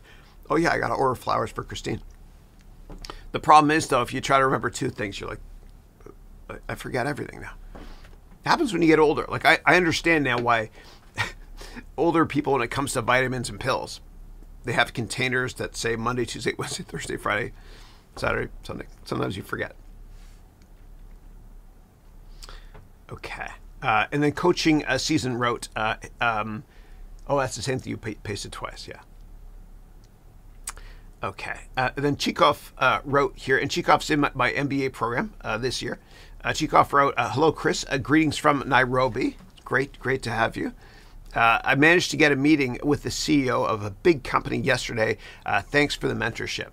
My pleasure. My pleasure. And I hope that meeting went well. I hope you bonded before business as well. Yeah. Excellent. And then next up, Bang wrote, what is the fastest way to earn short term? Yeah, there's no way. You can't make a fortune by trading and being short-term focused. Otherwise, we know the names of very successful traders. Yeah. You got to be very long-term focused because short-term in business, you can't control things out. Like you can't control geopolitical events. Like what might drive the market in the short term, is Vladimir Putin's decision on what to do with Ukraine. We can't focus on short term because we can't control it. Otherwise, as Nicholas Taleb said, you'll be fooled by randomness. You got to be very long-term focused. Yeah. Okay. And Ali wrote here, off topic, but what really, really causes wars or rumors of wars? I understand in the past territories would fight for resources, but now with globalization in play, what really causes war? Yeah. I mean, there's a couple of problem areas around the world right now. There's that are high risk of some sort of military action. Of course, one of them is Ukraine. The other is Taiwan, and then the Middle East. There's always issues there, and it always comes down to historically who owns or who has the rights to that land, who owns it, and some governments.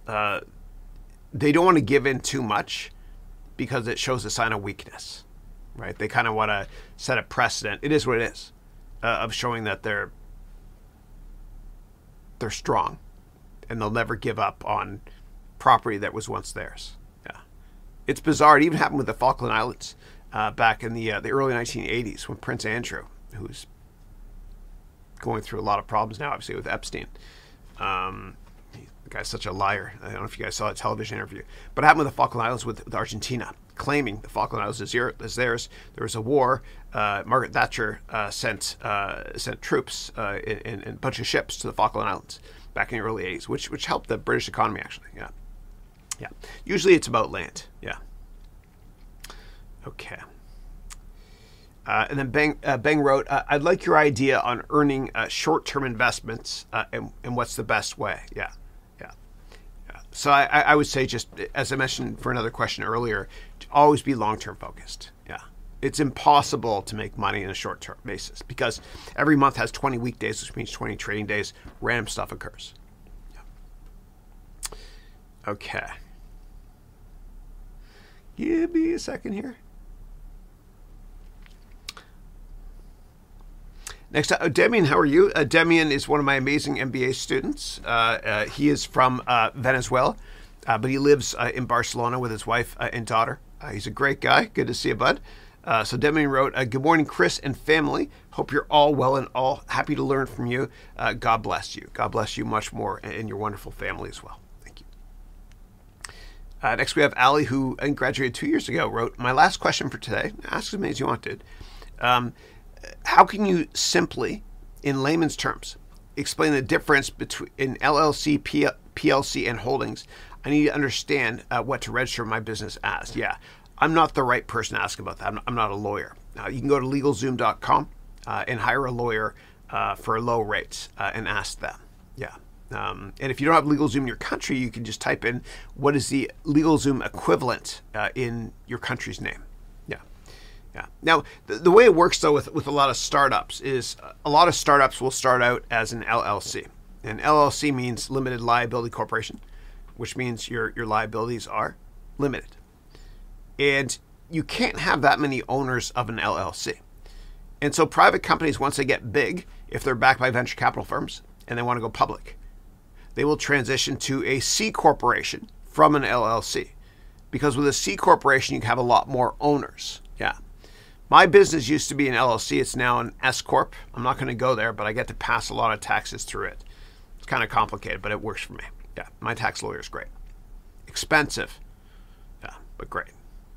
Like $700 an hour now. It's crazy. Yeah. But he actually saves me a fortune. Yeah. Every time I talk to him, I'm like, no chit chat. Let's get right to the point, man. Yeah. Okay. Oh, Christina, how are you? Christina is the head of the Haroon Education Ventures Alumni Network. She's our fearless leader. Christina wrote here, good morning, Chris, and our amazing global webcast family. Hope you're having an outstanding week so far. Cheers, Chris. I'm at 10 a.m. water and 5,000 steps. That's great for this time of day. Awesome. It's amazing, actually. It's like 9:40. Incredible. Yeah. And so Christina and I, we compete, and a lot of students and I do, and I love this. It's co-opetition to see if we can finish off one of these things of water every day and get tons of steps in. So I'm at 10 a.m. actually, right here. I've got my lock on it because I go to the gym sometimes and I bring my water bottle. Yeah. And this is a reminder to go to the gym. In terms of steps, oh, you're killing me, dude. There's no way that I've got more than you today. I have got. Let's see here. So I've got 178, and what I do is I wear my Apple Watch in my pocket because I can't count steps if I'm typing all day on this thing. And so what I've got here is, as many of you know, is I've got this 8-foot desk here that moves, and I bring it up so that when I do my steps on my treadmill under here, my posture doesn't get messed up as well. Yeah. Oops, hold on a second. All right, and if anybody has any questions, type them now, please. Otherwise, we can wrap up the call when there's no more questions. But either way works for me, whatever you guys want. All right. Okay, Mark, how are you? Mark goes by Satones, great guy. He graduated last year from my program. He's based in Detroit. Awesome dude. And my son actually might go to University of Michigan we're not sure yet. It's up to him, obviously. Yeah, but Michigan, I love Michigan.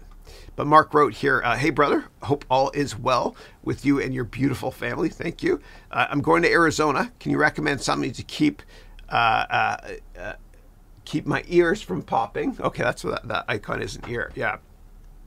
I don't know. I mean, I always have candy when I travel, and this is the candy I have now. Just basically, it's well, I do this also for my throat if I start losing my voice when I'm talking here. Yeah, that's it. Drink lots of water. That's all I know. Yeah. I wear earplugs every single night too, every night, and I do because I used to live in New York City. On Broadway, on the express stop on the second floor, 88th and Broadway or something, yeah. And I still wear them every single night, yeah. Okay, and I hope you have a great trip. And my brother just bought a place in Arizona, yeah. Okay. Christina wrote, Chris, I walked Isabella to school this morning. That's how you got those steps. That's amazing. Good for you, man. This early in the day, get 4,000 steps. God bless you. You wrote, I walked since Christina's husband, who also graduated last year, has a milestone for work tomorrow, so he didn't get to walk her to school today. That's so awesome that he walks her to school every day. I had no idea you guys did that with Isabel. That's awesome. Very cool. Very cool. Yeah. All right, let's see here. And we just got another car, so Andrew's driving now to school. I got to tell you, man, when your son drives, like, yeah, you worry and stuff, but you can track it with Find My iPhone, whatever where he is. But it's getting easier. Like, he'll drop off Dylan to play dates or whatever, my other son. And Matthew just got his license as well. I'm scared. I don't want them to grow up. Okay. All right. And then Demian wrote, one question. There's an index such as the VIX Or is there an index such as the VIX for cryptocurrencies? Many thanks.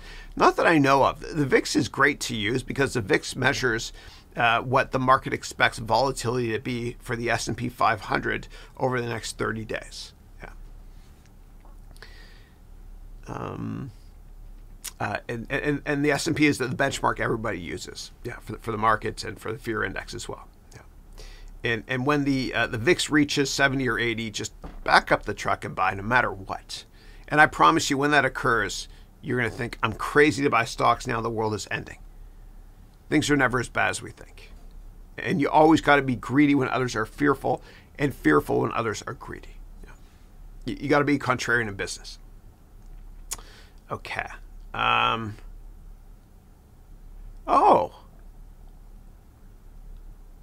So Christina wrote here, I didn't get the 7:30 a.m. weekly office hours webcast reminder this morning.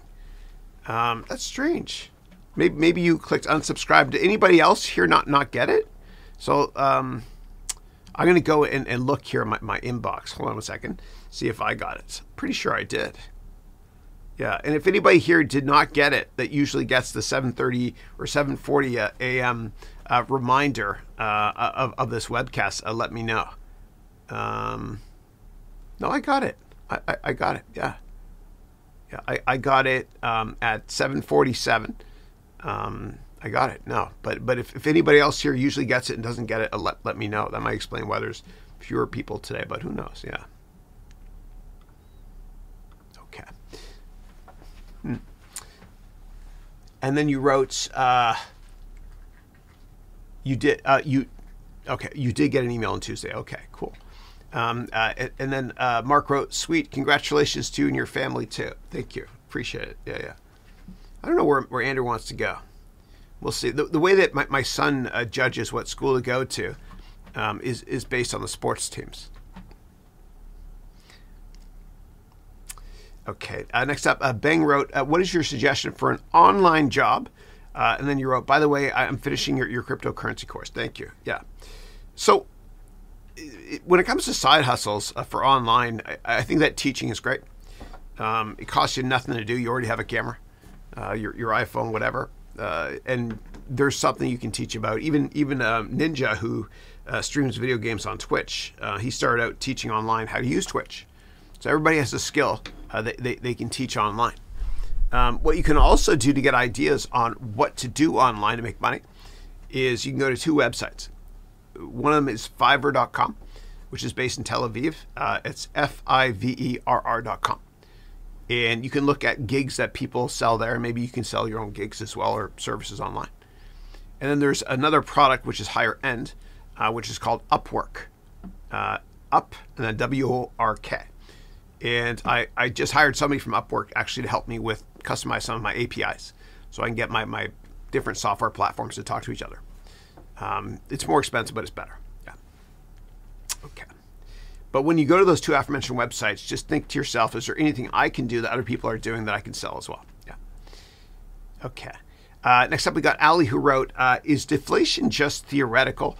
Or has there been a real example of a country that experienced deflation, meaning inflation below 0%? Yeah, deflation occurs. It occurs. It's usually because there's anemic demand within a country. But it does happen. And there's something called stagflation as well. Yeah, which means a stagnant economy where prices are falling. Yeah. It's usually short-lived, though, because once the government raises interest rates, then inflation increases. Yeah. All right. Christina wrote, Chris, it's a great father and daughter bonding time when your husband Christian walks Isabella to school. They wake up early together. They have breakfast. I get her ready for school, and then Christian walks her. It's awesome. It's smart because once your kid is 12 years old, statistically, you've already spent 90% of the time you'll ever spend with them. Yeah.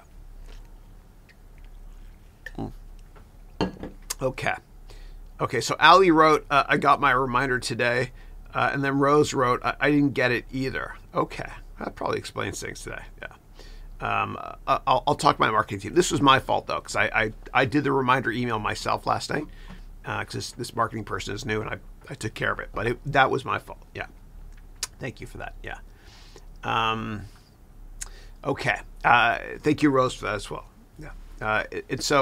Ju Young wrote, I finished the complete financial analyst training and investing course, and in there you talked about being a value investor, a growth investor, and a GARP investor. Is being a GARP investor relevant? Yeah, it's tough because people are usually one or the other, growth or value. So let me explain all three. So there's different degrees of risk. Warren Buffett is a value investor. Okay, so we'll think of a spectrum. Okay, risk, low risk, high risk. A value investor is what Warren Buffett is. And a value investor, what they usually do is they buy stocks that are very, very cheap. Cheap on a price to earnings basis or price to book basis. And they like to buy companies that aren't growing that fast. Because if they were growing fast, they wouldn't be cheap. Okay, so those are value investors. On the other end of the spectrum, you've got growth investors. Okay, and growth investors are people that invest in companies that are growing quickly, and those companies are expensive. So for years, I invested in Salesforce, ticker CRM, and Amazon.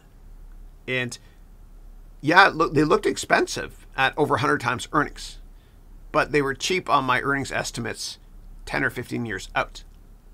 So that's that. There's growth investor, there's value investor. Now, in between, there's something called GARP.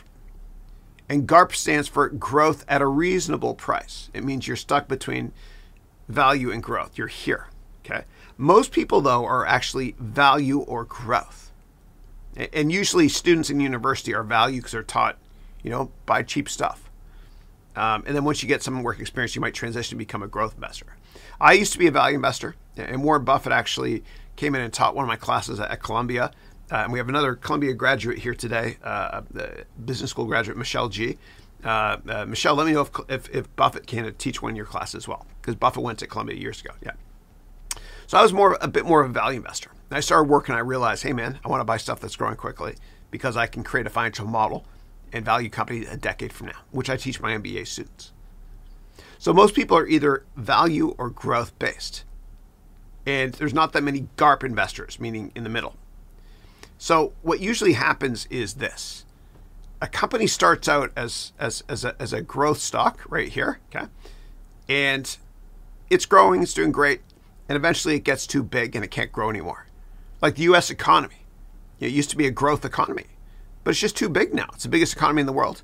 And given the law of large numbers, it'll never grow more than a couple percent every year. And so eventually what happens with growth investments is growth slows. And because growth is slowing, value investors or growth investors don't want to own it anymore. And value investors won't touch it because it's not cheap enough yet. So what happened is it slowly moves from growth to value over a decade or so. And it happens to every company, okay, that's growth. In that transition I'm showing you slowly, that transition, I refer to it, it's just something I came up with called investor purgatory. And investment purgatory means nobody wants to buy it because it's in the middle now. It's not growth and it's not value. And so you never want to own a company that's slowly transitioning from growth to value because the two biggest types of investors, growth investors and value investors, won't buy it. And so this is where private equity comes into play. And so private equity firms are firms that basically will buy publicly traded companies that are undervalued. They'll make them private and they'll change them. They'll fix things. And they'll either, break it up into pieces or make it a value investment. And then they'll take it public again. And so what private equity firms can do is they can truncate that entire no man's land or investment purgatory phase. They can shorten it. It's a great example is with eBay. So eBay, it was a wonderful growth stock. And I remember I worked at Goldman Sachs on the trading floor when Goldman took them public back in, I think it was October of 1998. It was amazing. Pierre Omidyar, who's the founder, was on the floor. He had a ponytail. He was there with his girlfriend, and Meg Whitman, who was the CEO, Adult Supervision at the time, was there. And at 10 a.m. that day back in October of 1998, I remember they went public, and he became a billionaire. I saw it, and he took his girlfriend on the trading floor and kissed her, and all the traders went nuts. So eBay was a growth stock for years. It was growing really, really fast. And then what happened was eBay didn't really grow anymore. Growth was slowing a lot. The auction business, and it's a low growth business now. And what happened was, as eBay's growth was slowing, they knew that was happening. They tried buying a bunch of companies, and some of them were moronic investments. They bought Skype because they thought that, hey, more people are going to do auctions and talk to each other. Well, that didn't pan out. So eventually, Skype was sold to Mark Andreessen, who then took it and sold it to Microsoft to keep Microsoft Outlook relevant longer term. And so they tried something else. What they did was they actually bought PayPal, which was brilliant. And they bought PayPal in 01 or 02. Yeah. Actually, no, I think it was 2000. They bought PayPal. And so eBay thought, hey, in the future, more people are going to do auctions and want to pay each other using online payments. And they were right. They nailed it. It was a brilliant acquisition. And PayPal is actually at the epicenter of every great startup in the Bay Area because the PayPal mafia, meaning people that started PayPal or worked there, are the who's who now in the Bay Area. Like Elon Musk started, he worked at PayPal early on. He was co-CEO. He wasn't the founder though. Peter Thiel started there. Max Levchin started there. Reid Hoffman, the co-founder of LinkedIn, started there. And many other people did. The founder of Yelp, Supplement, and many others. And so it's called the PayPal Mafia. They kind of secretly run the valley. They're amazing. Yeah. And so what happened though was eventually eBay's marketplace business, the auctions, growth slowed materially. Okay, and it wasn't really growing anymore. But PayPal was growing like crazy, which was part of eBay. And I remember I did a ton of research on the company over the years, and I thought, my goodness, if they just renamed the company PayPal, more growth investors would buy and the stock would go up a lot. But what happened was this. Nobody wanted to own eBay stock anymore, like 10 years ago or so. Because growth investors didn't want to own it because they didn't want to own part of the sleepy auction business that's not growing. But they were interested in PayPal. And value investors didn't want to own eBay because they were like, well, I like the auction business. It's slow growth and it's great cash flow because, during recessions, people sell more used stuff. But this PayPal business is kind of a growth investment. It's high growth. It doesn't really fit for us. And so what happened was private equity firms got involved. And they bought the company. And what they did was when you buy a big stake in a company, not the whole company, they bought a big stake in the company. They joined the board. Okay, Carl Icahn. Okay, he's a private equity guy. He joined the board. And because he owned a lot of the company, he was able to get rid of certain people. John Donovan, who's the CEO, I met him many times. Great guy. I love him. Whenever I meet him, I shake his hand. He's so tall. He came from Bain. But so John wasn't there anymore. And so they broke up the company, the private equity firm. And so Carl Icahn broke up the company into two separately traded vehicles. One is eBay, which value investors love because they're just owning eBay now, the auction business. And the other one was PayPal, which growth investors love because growth investors like stuff that's growing quickly, obviously. And so what happened was the value of those two companies independently was much higher than eBay when eBay owned, before the deal, when eBay owned PayPal. And so the bottom line message there is that you're either a growth investor or a value investor, and never invest in a company that's transitioning from growth to value because it's the likelihood that stock's going to go up within a quarter, a year, whatever, is very, very low. It takes 10 years to transition from growth to value, unless a private equity firm gets involved to truncate or shorten that amount of time it takes to go from value or growth to value. Holy, you're thinking I asked Chris a yes or no question. He gave me a whole encyclopedia. What's up with that? Okay, give me 1 second to see where you guys are at here. Okay, next up, Christina wrote, and thank you all, by the way, for the feedback on if you got the email message. So usually we send out an automated message at like 7:40 a.m. my time before this call starts. And a bunch of people said they didn't get it today, which might explain why there's fewer people, but it's all good. That was my fault, not my team.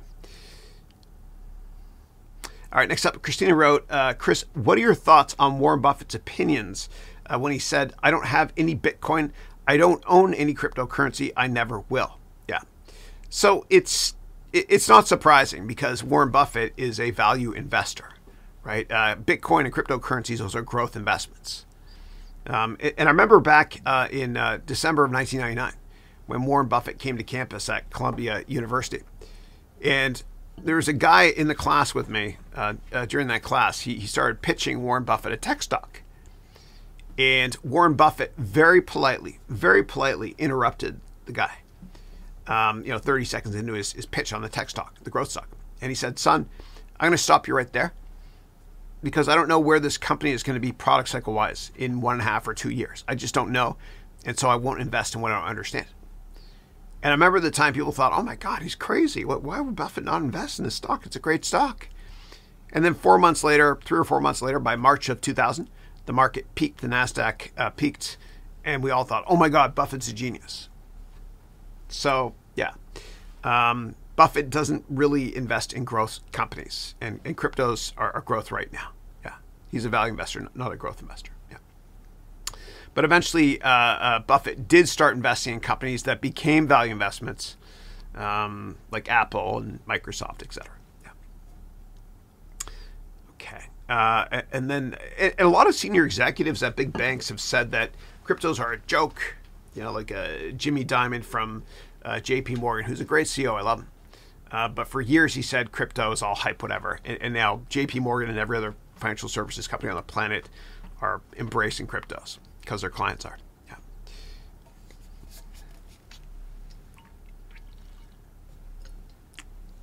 Yeah. Next question is from MP, who wrote, Chris, why did you name your company Haroon Education Ventures? Don't you want to change the name to something like Haroon Business School, etc.? That kind of name brings CV. It looks more professional, I guess. Yeah. So I started out. So when I left the venture capital industry to do what I'm doing, I created this holding company, and I wanted to invest in a lot of ed tech startups as well. And so I had to have my name in it. I had the word education in it. And ventures as well, because I don't just do one thing, right? So it's kind of an umbrella company, and I just kind of kept it, yeah. But I own like if you go to HaroonMBA.com, I own that. If you go to HaroonEducationVentures.com, I own that, which is too long. I don't use that. If you go to Haroon Education, I own that. If you go to Haroon Capital, I own tons of them. I also own, because of Christina told me, I paid $10 to own to get access to day1andnotoneday.com. I also own an entire MBA onecourse.com. I also own MBAmetaverse.com. I own tons of URLs that point directly to here. Yeah. But fair point. Haroon Business School is HBS, and 2/3 of HBS is BS. You could say that for Harvard Business School, not mine. Yeah. But fair point. And we're actually rebranding right now, and we're redoing this entire studio. So what we're going to be doing is we're getting a logo on the wall. It's going to be white. It'll look cool. We're going to have couches here as well, kind of like more of an informal interview setting. Yeah. Okay. And I'm excited about it. Yeah. All right. But thank you so much for that comment, though, MP. I'm with you. My marketing team is with you as well. Yeah. Himanshu, it's been a while, man. Great to see you. I remember the first time I saw you on this call years ago, I said that when I was at Accenture, I mentored this guy named Himanshu. And he was originally from India. Then he moved to Russia. Then he came to Canada, United States, all through Accenture. And he was a good guy. I remember that. Yeah. You're the first person I met named Himanshu since then. Yeah. And I humbly got an award actually at Accenture that year for the number one mentor at the company. Yeah. And I mentored Himanshu. I hope he's doing well. And so Himanshu wrote, after so long time, I'm watching this live. I'm feeling excited. Great to see you. Thank you. You wrote, hi, Chris. I'd like to know about what crypto should I invest in. I made 50% profit within just 2 days on my investment. Yeah. So thank you for the question. And it's great to see you again. So I believe in teaching my students how to fish instead of providing them with a fish. And so I actually don't tell people what to buy, but I have publicly disclosed in the past what 4 cryptos I own, which are Bitcoin, Litecoin, as well as Ripple and Ethereum. Yeah. Great to see you. Great to see you. I missed you. Okay. Next up, Christina wrote here, Chris, yes, Gary Vaynerchuk is all in on NFTs and the crypto world for the future. I love his interviews on his take on NFTs. Yeah, and the great thing about Gary actually is he's intellectually honest about the whole process and transparent as well, to the extent that he says, look, it is a bubble, and a lot of these will go nowhere in the long run, but there are a handful that will do extraordinarily well. Yeah, and with all brand new markets, growth markets, all ships rise, including a lot of crappy investments, kind of like with tulip bulbs in the 1600s. History does repeat itself. Patricia wrote, just too funny. I always laugh with you, by the way. Yeah, thank you. Thank you. And Patricia, you'll laugh at this. So I remember years ago, I wrote in an email, my mom was on the email list too, WTF. And so my mom wrote me an email back. She replied me. She didn't reply at all. And she's like, honey, what is WTF? And I said, it stands for, why the face? And then my mom, with all of her bridge partners, right, they were playing bridge. And every now and then she'd say, WTF. And all of her friends were like, Jackie, why do you keep saying that? Why the face? Yeah. So my mom wasn't happy with me. Yeah. And I don't think my parents are happy with me too, because I got a text. They said, do you have any good new shows to watch that are light and funny? And I said, yeah, there's this great show called Yellow Jackets. Force yourself to watch the first 5 episodes, though. It gets even funnier. Yeah. Yeah. Okay. All right, guys. Well, I hope you enjoyed this call. If anybody's watching the replay, sorry that we didn't send an email out to everybody. But we'll fix that next week. That was my fault, not my new marketing guy. Nicholas wrote here, I'm loving your options course. Thank you. Question, how long did it take you to do all those Legos? Yeah, okay, so that course, man, it was rough. I'm faster at creating courses now. But what I did was that whole course took me, let's see, I started working on it when I went to Rwanda, July, and I worked on it every Wednesday and Friday. No, every Friday I worked on it, and then a couple hours here and there on Mondays and Tuesdays. So that was between July and beginning of November. But I'm getting faster at this stuff now too, and I used a lot of props as well. And the way to do these props is you got to make sure that if you get if you print this out, the labels here, you got to make sure, because I made every mistake there is to make, that the type of cartridge you put in is matte, so it doesn't so it's not glossy at all. And what I'm doing actually for my programming course coming out soon, I want to teach my MBA students how to code anything. Is I have all these props, as you know, and it hit me. I spent all this money on props, and it's fun. Wouldn't it be more fun if I had a 3D printer making the props? So I'm going all out on, or all in, whatever you say, on 3D printing. Yeah. So it's experimental for me. I love using props, as you know. I've been using props forever. This is an Intel chip. We did a case study on Intel years ago. But yeah, that's the next step as we move forward. And we're also moving forward with respect to experimenting with the metaverse. So 3D printer metaverse stuff as well, which will be fun. Earlier on today, I had somebody from Lebanon on the call. And I just happen to have this here, one of my props, or one of my books. So this here was actually a gift from John Mack, the CEO of, he was the CEO of Morgan Stanley, wrote me a nice little note as well and sent this to me. Really nice guy. Yeah. Your heritage is important. And for years, when it came to my Arabic roots, I didn't really tell anyone. I'm always proud of what I am, obviously. But I remember even after 9/11, I was on this no-fly list for forever, which sucked. But I remember going to LaGuardia when I worked at Goldman, and the lineups were crazy long after 9/11. And I would always go to the front of the line and I'd say, listen, I'm on that list. I don't know why. I'm on that list. and they just give me an extra pat down. And they'd always say, do you want a man or a woman to pat you down? I said, well, a woman. An extra pat down, whatever. And I just I didn't have to wait in the lineups, and I just kind of went to the first class lounge, and I was, had an extra beers, kind of chilling out. And it happened actually again for me after 9/11 in Germany. I would go to Frankfurt and then drive to Waldorf to meet with the CEO of SAP. And then in Germany, they'd ask me about like my race. I was, and of course I was visibly upset about that. And then I started embracing my background more so. I've always been proud of it. And it actually helped me a lot in business. And I was able to bond with people that are Middle Eastern as well. Went to Dubai, raised a ton of money there, did a lot of business there, and met John Mack because I'm part Lebanese as well. So you always want to be proud of your roots and embrace them from a networking perspective as well. And I always recommend that, find something in common with people before you meet with them. So, and I talk about this as well. You can go to my website and download my networking book. But I'm able to raise a lot of money and get a lot of deals done and get investors, customers, whatever, by kind of, leveraging my roots. And I'm proud of my roots. Yeah. Yeah.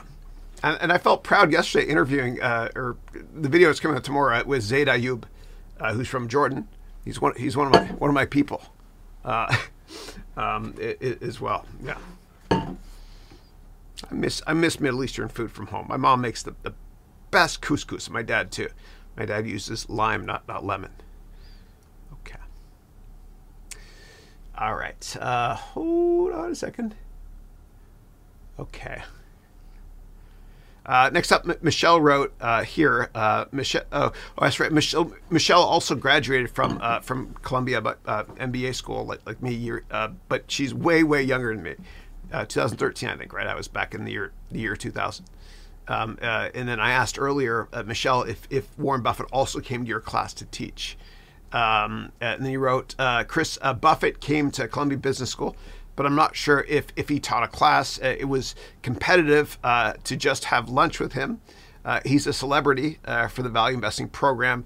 Only the cool kids got to see him. Then he put a smiley face. Yeah. And I remember, Michelle, I had a Professor Greenwald. I'm sure you had as well. And so Greenwald, he's this value investing icon, larger than life. Don't read too much into that comment. But I remember during one class, it was one of the most embarrassing moments of my life. He tore me to shreds in front of 300 students. I was in his value investing class, which I'm sure you took. It's one of the most popular classes at Columbia. And he asked me, he said, well, what's your favorite investment? And I'll never forget, I said eBay at the time because I had worked also at Goldman on the eBay IPO, right? eBay IPO. And he made fun of me. He said, oh, what are you you're going to sell little Pez dispensers? Is that really an investment? But he tore me to shreds, it ridiculed me in front of 300 of my classmates. And he had them laughing at me, but in a really cruel way. So fuck you, Greenwald. Sorry. But I did say that out loud, and I meant it, yeah. And I remember I went home I called Christine, my wife. She was my girlfriend at the time, and I was like, I got humiliated. Yeah, but anyway. And that bullying video that I released, if you go to the top of my LinkedIn profile on corporate bullying, I was thinking of him. Yeah, even though it wasn't a corporation, it was a school. Yeah, but he is a great teacher. I gotta say. Yeah. Okay. A little bit too transparent there, I know. Too much information, but yeah. And whenever I've been mismanaged or treated poorly in my career, like a business perspective, I always tell myself, what I've learned from this is I will never treat anybody that poorly in my life. Yeah.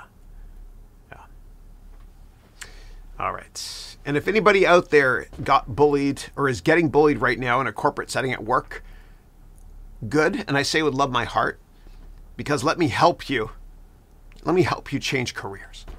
Let me help you get that job of your dreams. Let me help you embrace that frustration so that you can live your life in your own terms and get a better gig or start your own company. That's my raison d'être, my purpose, my passion. That's why I'm here. Yeah. Okay. All right. Nicholas wrote, thanks for sharing. You're most welcome.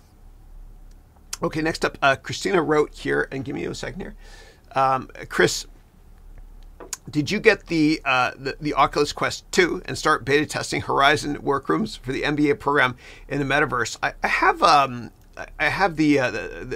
we have an Oculus. I don't think it's Quest 2.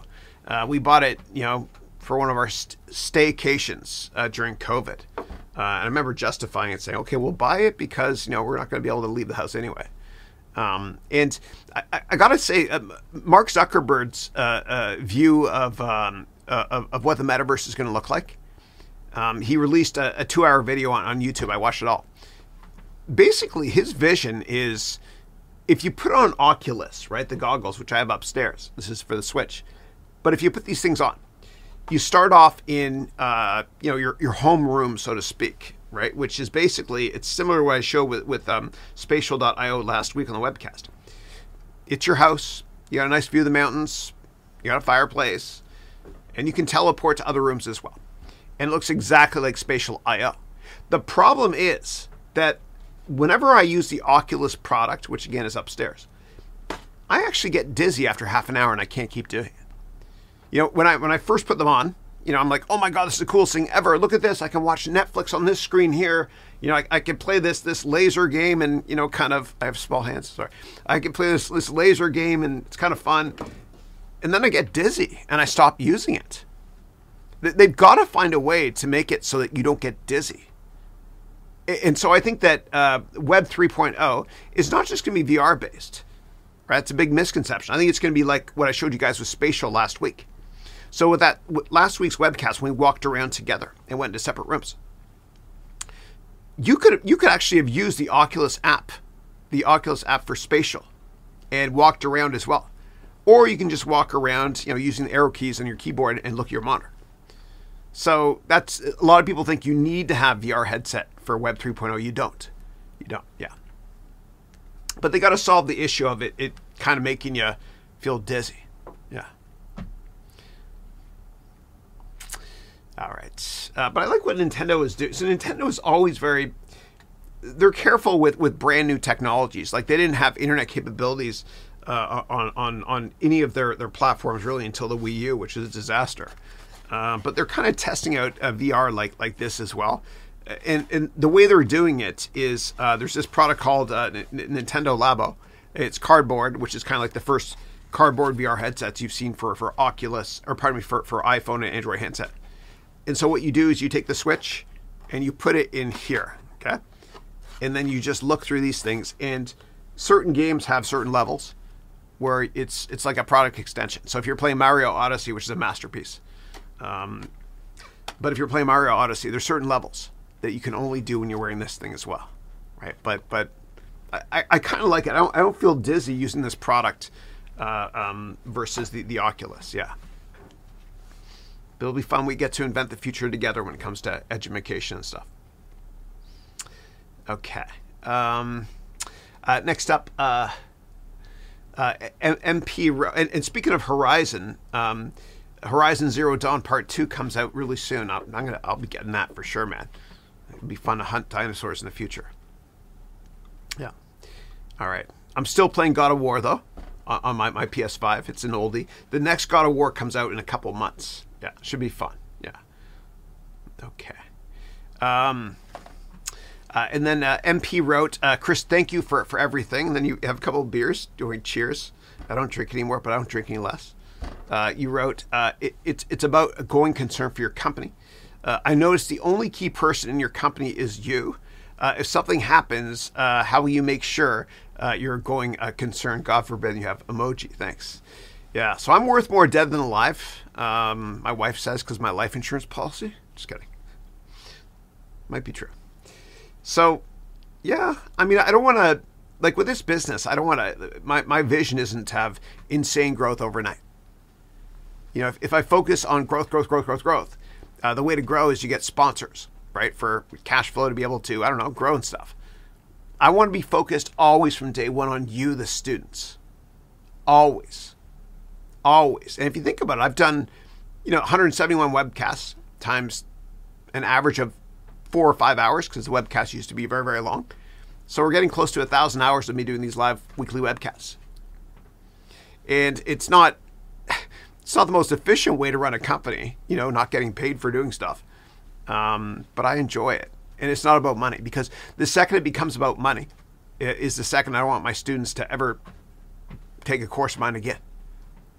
I put my students' careers and happiness first, and profitability a distant second. And yes, I know that means that my company might never scale as much as it could, but that's just not me. And so some people say, why don't you bring other people onto your platform to teach as well, and you can make a platform and have this as the quintessential business school with other teachers on the platform. It's not my style. It's not. If I had board members, and I own the entire company myself, who are in Education Ventures, I own 100%. If I had board members, they might tell me I need to grow, and that'd be a lot of pressure. And I wouldn't be putting you first as students. I wouldn't have time for this. So that's just what I want to do. Just who I am, yeah. Like if you look at Tony Robbins, and he's great, he's amazing.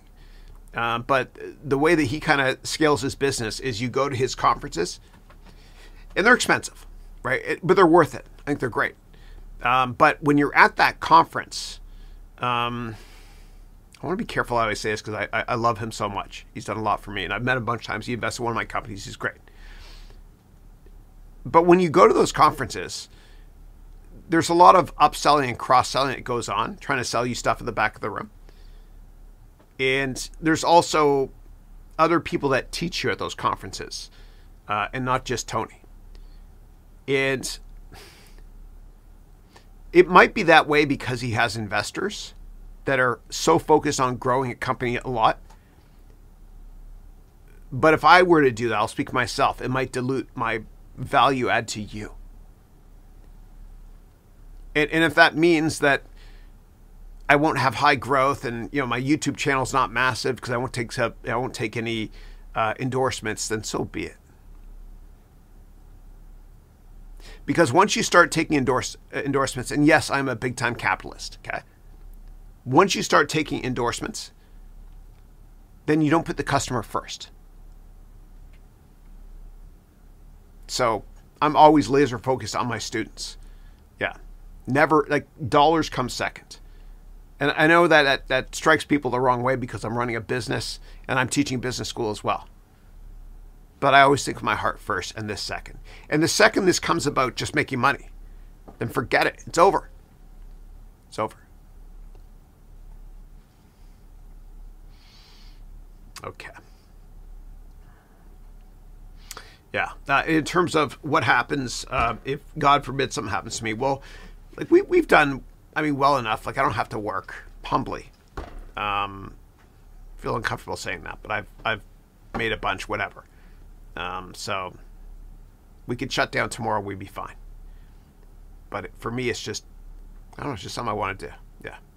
And I got offers before by Forbes magazine. They approached me and said, let's talk about making this the Forbes Haroon MBA degree program. It's so tempting, man. It's so tempting. But you can't do that if you want to put the customer first, right? So I'm always laser focused on the customer. Just like you can go back and watch an interview from Jeff Bezos from the 1990s.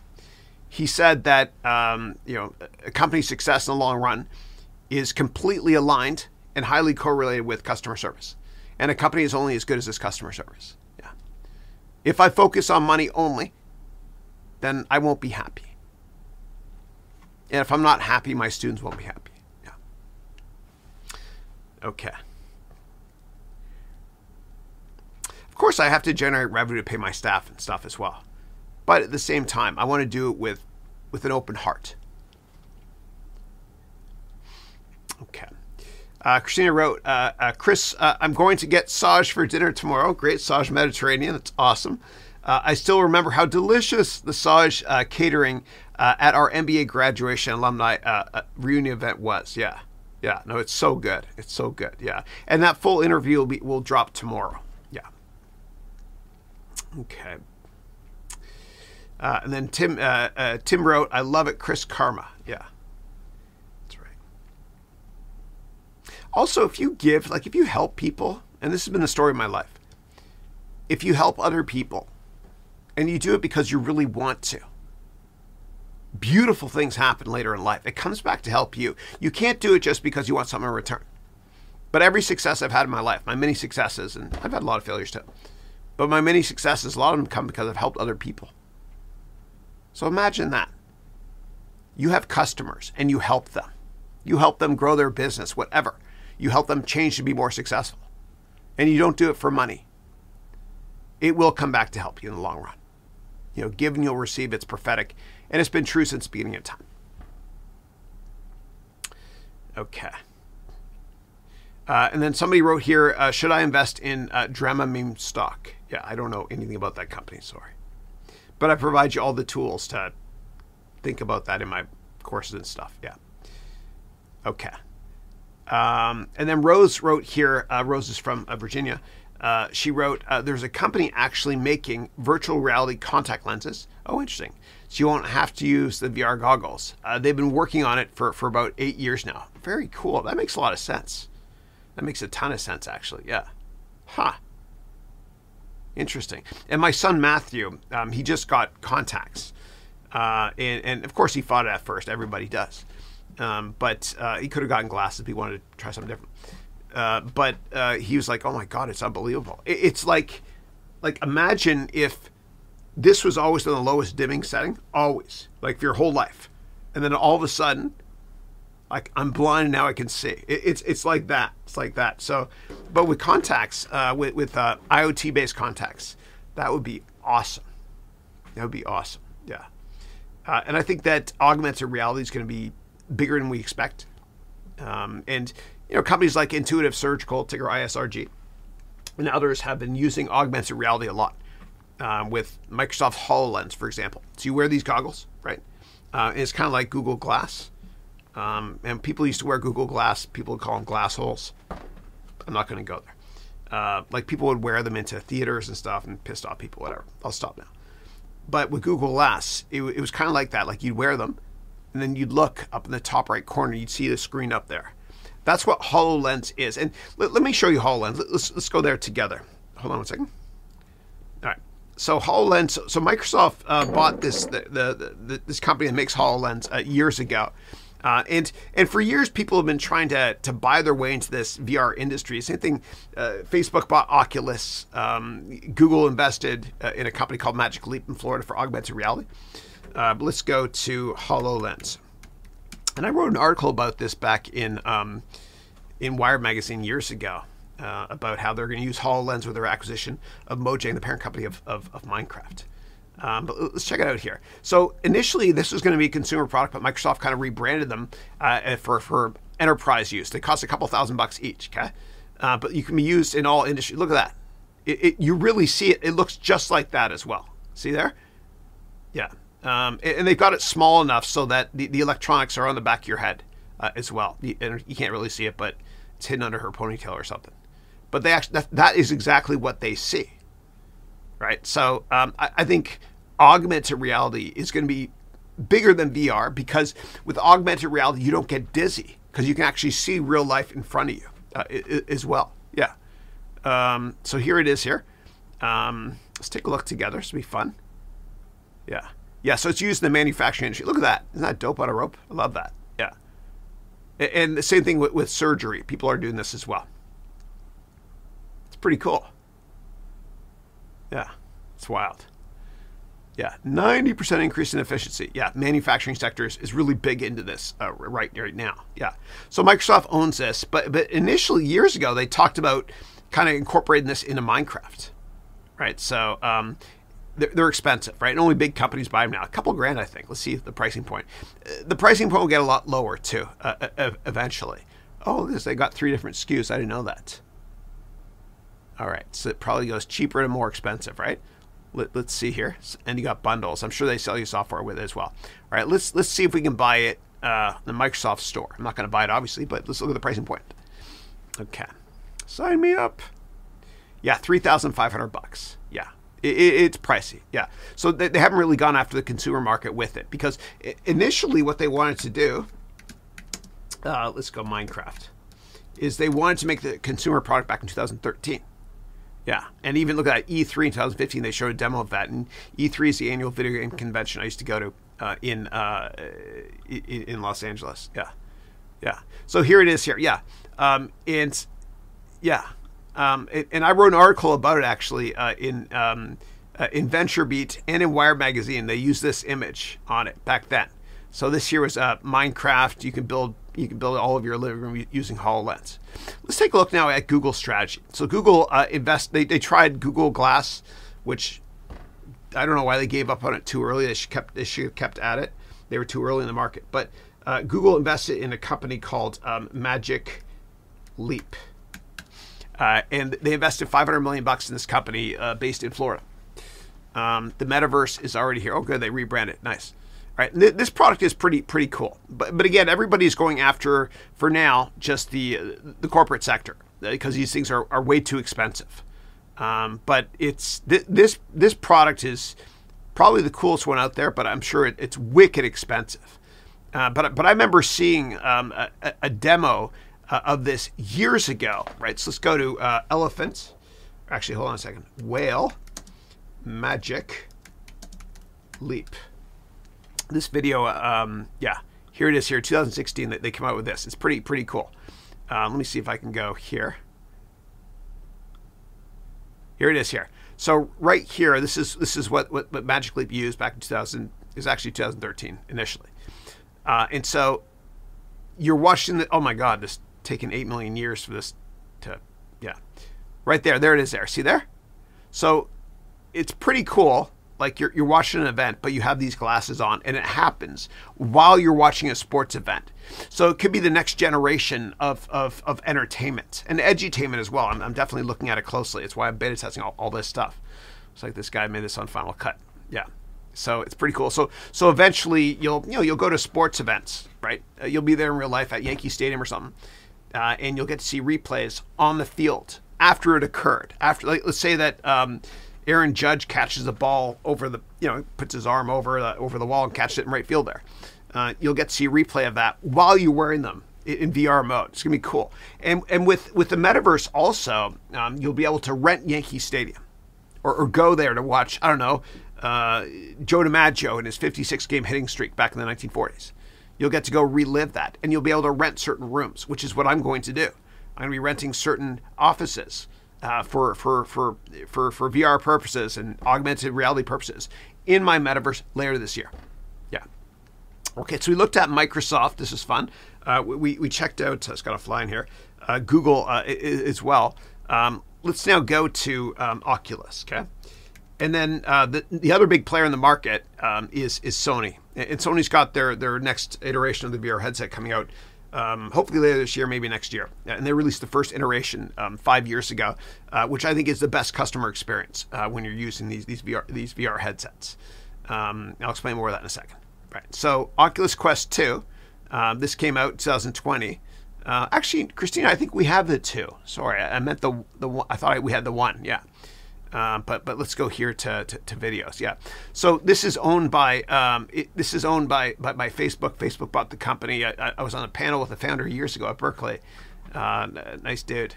But basically, if you want to see what it's like, just go and watch last week's webcast that we did with Spatial.io, because it's like that. I mean, this is all marketing mumbo jumbo, right? It looks cool on the outside, but it looks just like Mark Zuckerberg's presentation. So let me do that again. Let's go to Meta, Facebook, Mark. It looks exactly like this. Here it is here, yeah. And this is the shorter version of his presentation. Yeah, it has a 2-hour version. Yeah. So marketing, yub, whatever. Get us in there, Mark. Yeah.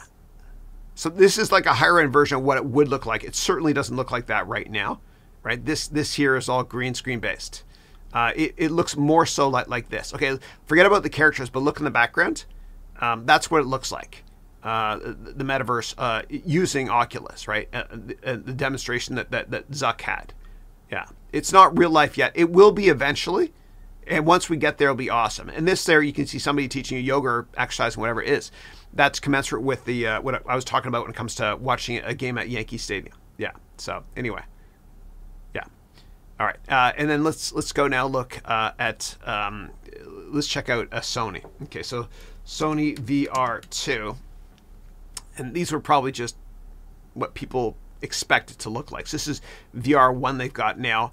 VR2 is coming out soon, and people know that because Sony kind of soft announced it through a patent. So when companies release patents, you know what's coming next, right? They're giving away their corporate secrets by filing patents. And it looks like if this is what it's going to look like, it looks much more like the Oculus as well as the Magic Leap product. Yeah. So anyway, I'm excited about the future. I'm excited about Metaverse. Excited about Web 3.0. Excited about NFTs and all that stuff. And we're going to incorporate that into my MBA program. Again, I got my 3D printer coming today, so I can actually start creating some of the props we use as I teach in a more visual way. Okay. Zishan, how are you? Good to see you. Christina wrote, it's because of your amazing weekly office hours webcast that I start following you in August 2020 that I signed up for the Platinum MBA degree program. Thank you so much. I appreciate that.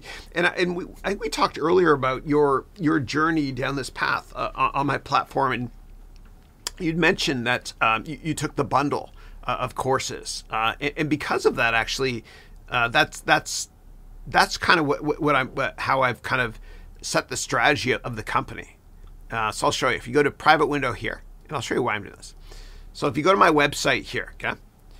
And I'll explain why we set up the 99-cent thing, right? So you stay here for 5 seconds or so, and a pop-up comes after 5 seconds if it hasn't come up for you before, right here. And so I offer for 99 cents a course. And the reason I do this is because I found that conversions are higher if people enter a credit card, right? Meaning conversion to buying more expensive products. So if you enroll in this 6-hour course here for 99 cents, then what I do is I upsell, and you can see it on the right here. And the e-commerce engine I'm using here is called Teachable.com. So I then upsell to a 9-course bundle, right? So I don't know, 100 or 200 hours of my lessons, whatever, for $49. And so right here, you enter in your credit card, and then here you say, yes, add this bundle.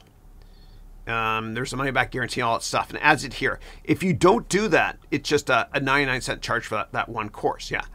But I did that because of just consumer behavior and learning from you and a bunch of others that, people saw my webcast and eventually they bought the bundle, which was an upsell, and then a bigger upsell to my MBA program. But I'm glad you're a part of it, Christina. You inspire all of us. Peyton Kalawahea, who's in the United States Navy in surface warfare. He's a badass. He's one of our students, obviously. He called you our fearless leader. And thank you for everything you do. Okay, Christina wrote here, happy early Valentine's Day, February 14th, and happy early Lunar New Year's Lantern Festival, February 15th to you, your family, and our amazing Global MBA webcast family. That's right. Yeah. Okay. And then, oh, good. This is what I wanted to see here. There's something coming up with Michelle. I was dying to see this. So Michelle is responding to my Bruce Greenwald story. So Michelle wrote, Greenwald is famous for shorting Amazon and being vocal. Yeah. At last reunion, he finally stopped shorting Amazon. He's very passionate about his positions. Yeah.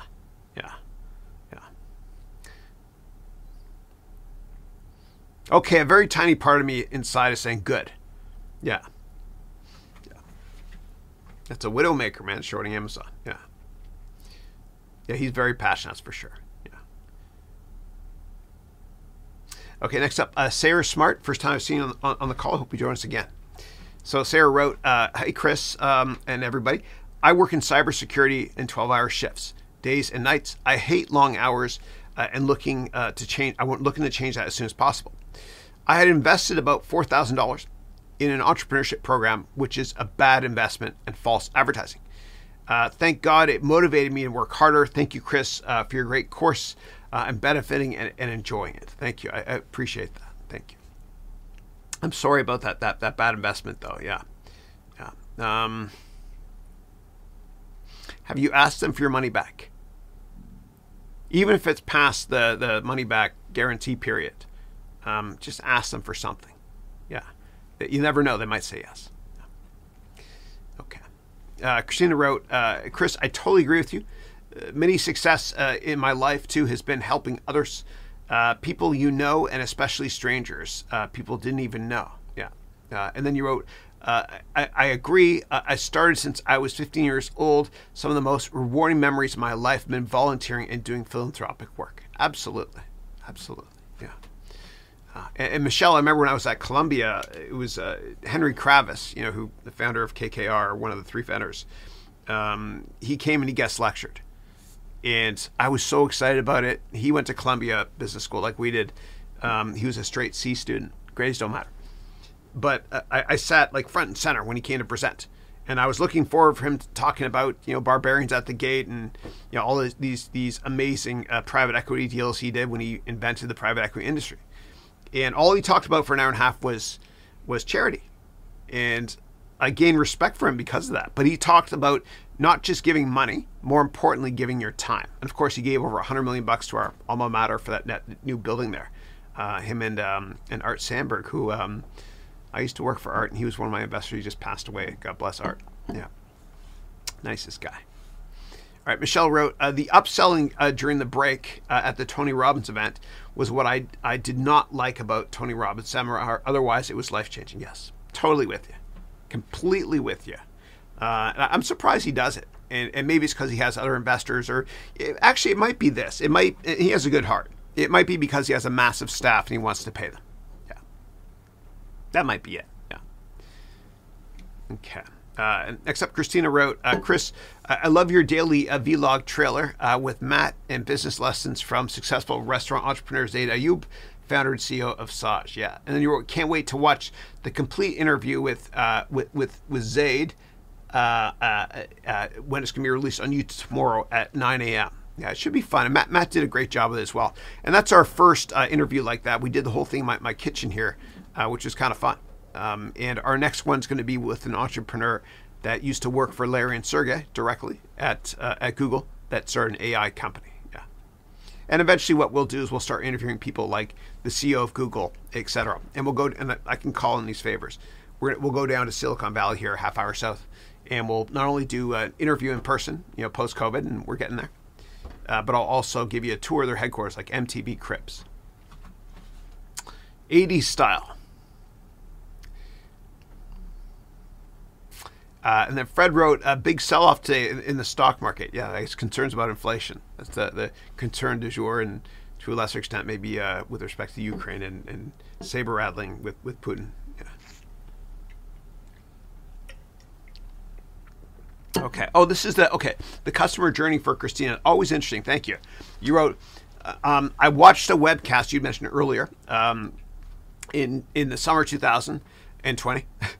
In the summer 2020, this weekly webcast. And then what you did was you signed up with your email for the free networking book on my website. Then I purchased your 9-course bundle offer on the bottom of your website. And then you wrote, then I started following you on your weekly webcast and loved your epic open house 12-hour session.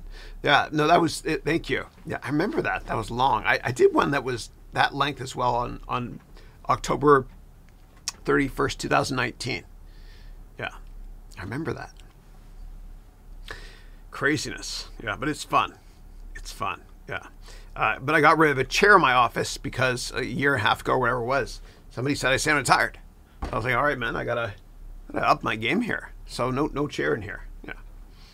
I actually don't sit at all during the day. The only time I sit, Christina, is at night. When I'm having dinner, kind of chilling out in front of the TV with my Alienware Area 51 laptop, and I'm playing Age of Empires Part 4.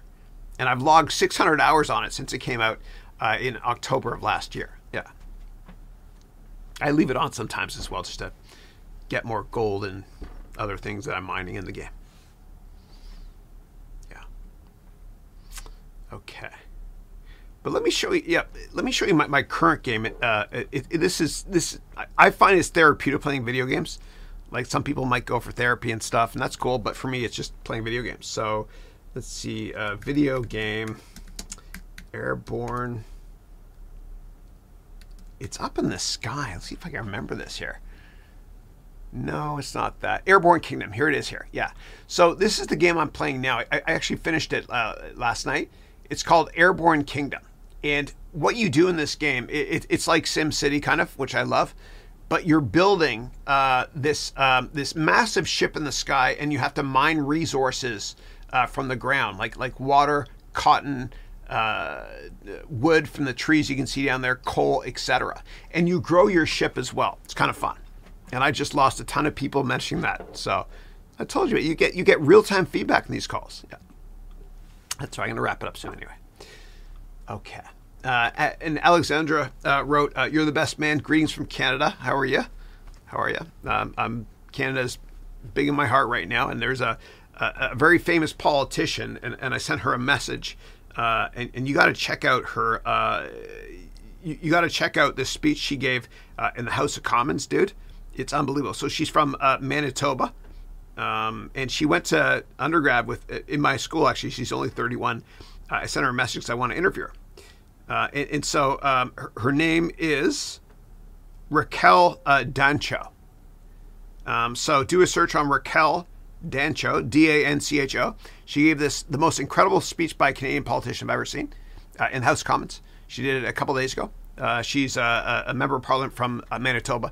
She's 31 years old. She graduated McGill in like 2012. Unbelievable. Conservative. She's awesome. Yeah. Oh, I just let you know my political preference. I don't care. Okay. All right. Great to see you, Alexandra. Next up, Rose wrote to Sayer's comments from earlier.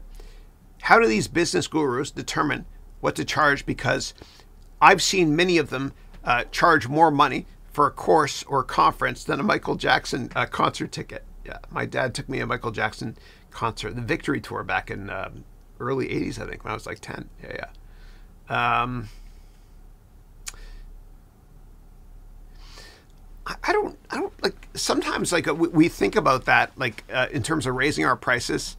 Like, my marketing dude said, Chris, I don't get why you charge $9.99 per course. I was like, well, make it accessible to everybody. Right. Well, we can charge more. I don't know if I want to go down that path. I don't know, man. I don't know. Yeah. It depends what your marketing budget is too. So for me, if you can get silver for $1,000 or $9.99, I don't mind spending $300 in YouTube advertising to get a single customer, right? Because the gross profits would be $700.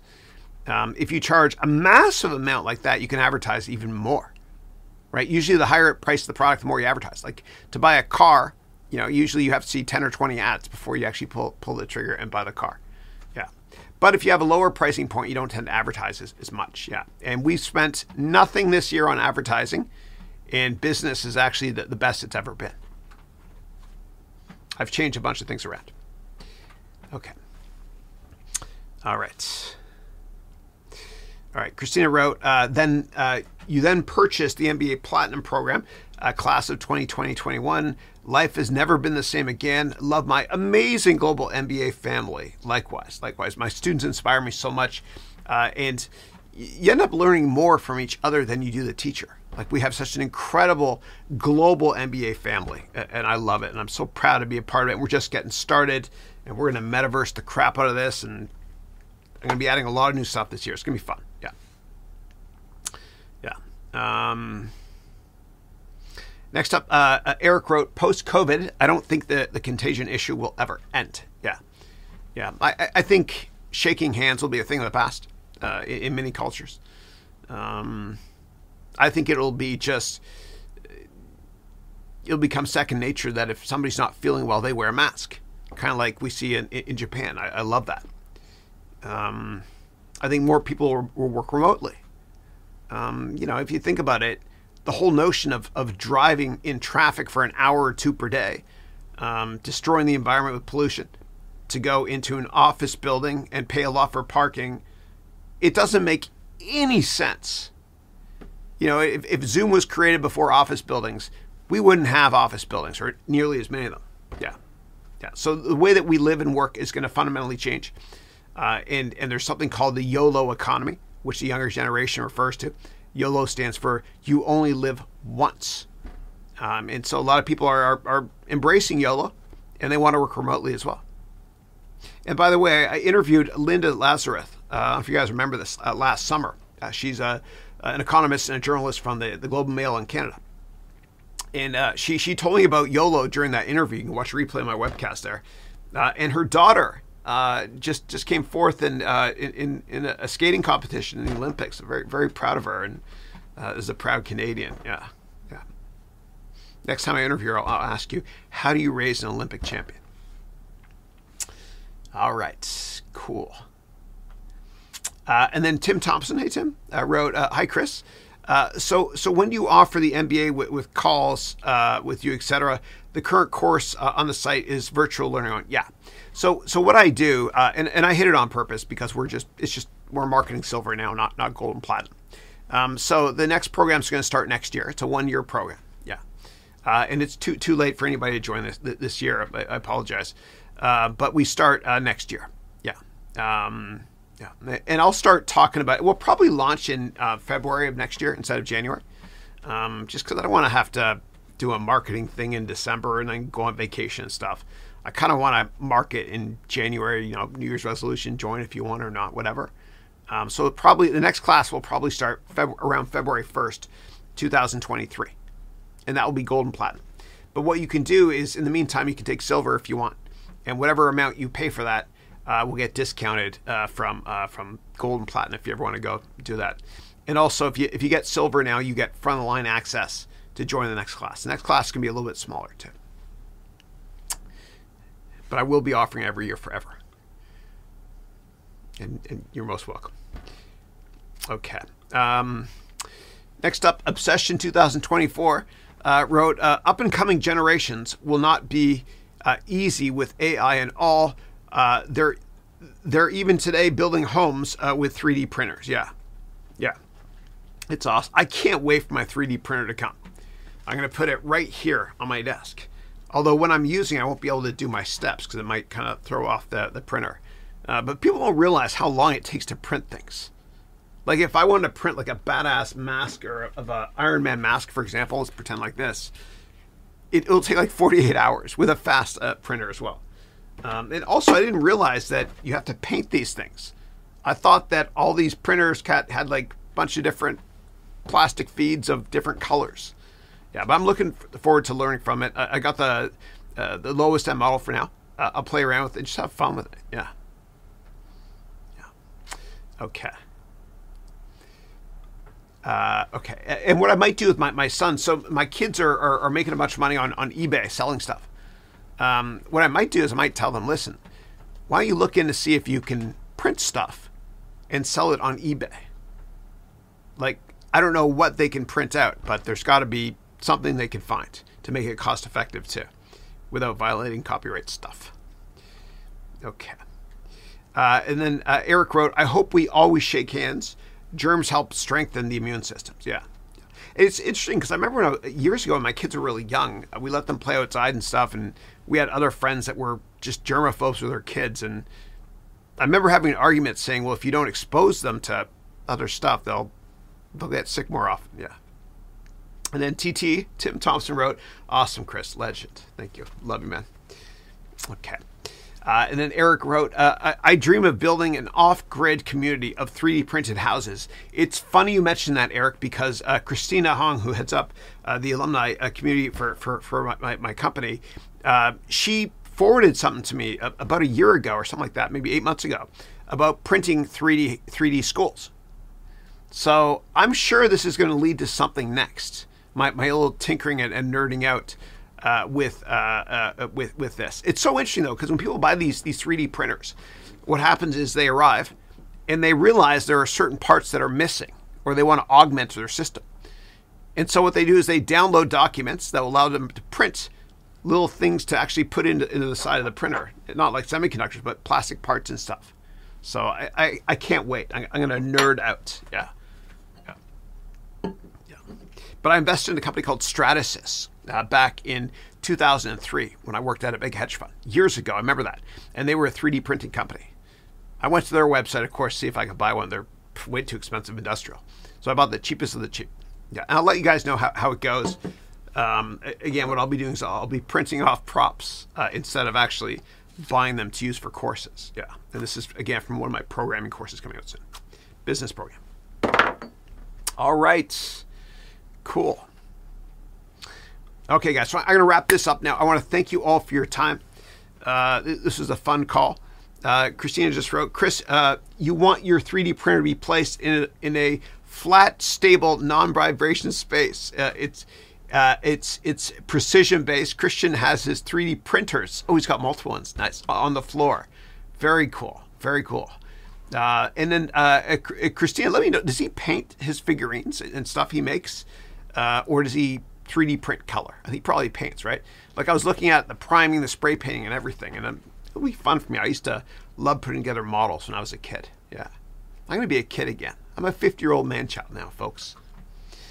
Eric, who wrote George Carlin, who's one of the funniest comedians ever. God bless him. George Carlin once joked that he and his friends went swimming in a pool filled with sewage. He said that strengthened their immune systems at a time when polio was a big deal. That's funny.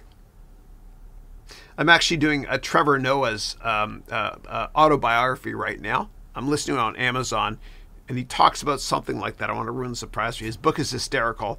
Dude, that guy can tell a story. Trevor Noah. It's unbelievable. Yeah. So it's worth, I'm enjoying every second of it, man. I listen to it when I drive to the gym every day. It's called Born a Crime, right? It's great. Or whom no one could afford. This guy can tell a story. Like, listen to this book because you'll learn how to tell a story as well. He's brilliant. He's very gifted. Very interesting guy, too. All right. And then Brian wrote, hey, Chris, just wanted to say hi and thanks. Good to see you, Brian. How are you, man? I'm going through your Udemy crypto course, and I appreciate your super positive attitude. Always smiling. Thanks. And I'm so sorry about all the dad humor in that course. It's brutal. Dude, in that course, there's the Enigma. Okay, so that was, I have a model of the Enigma, which was the code-breaking machine that the British used to break the Nazi codes, the Enigma. And that little plastic model, right, because it was such a central part to that course, I paid $80 for that on eBay. I shouldn't disclose that, sorry. But I go all out with my courses with props and everything, right? And the course is made, it's humbly a fortune, whatever. 6 figures, it'll be 7, not too long. But I actually bought that on eBay. So what I'm doing, though, is, and that's a little plastic model. So what I'm doing is I'm actually getting the 3D printer so I can 3D print stuff like that as well, just props. So I can teach differently. So anyway, should be fun.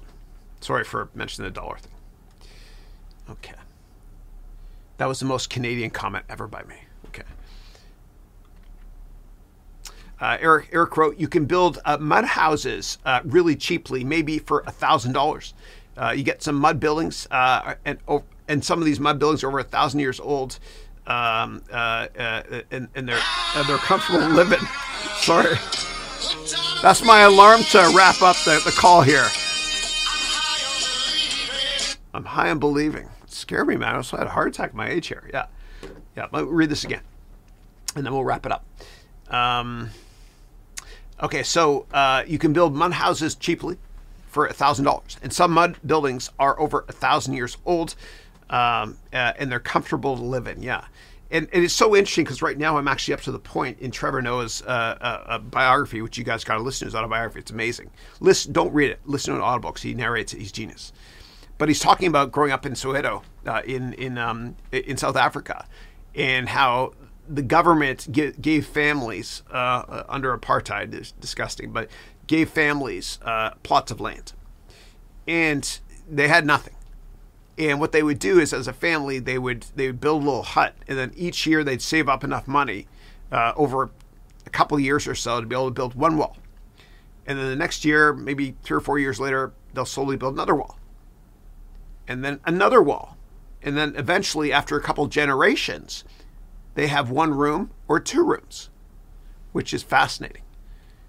And I also downloaded Will Smith's book called Will, which is brilliant, by the way. And he narrates it. You got to listen to it. And he talked about how Will Smith's dad made him and his son build a wall for several years when they were kids. And there's great parenting lessons there as well. And I'll go there another day. I got to wrap this up. Yeah. Okay, cool. All right, guys. Oh, Christina, I asked before about the 3D models that your husband, Christian Prince, and you wrote, yes, Chris, yes, he needs to paint them. And he has all different cover filaments for different assets.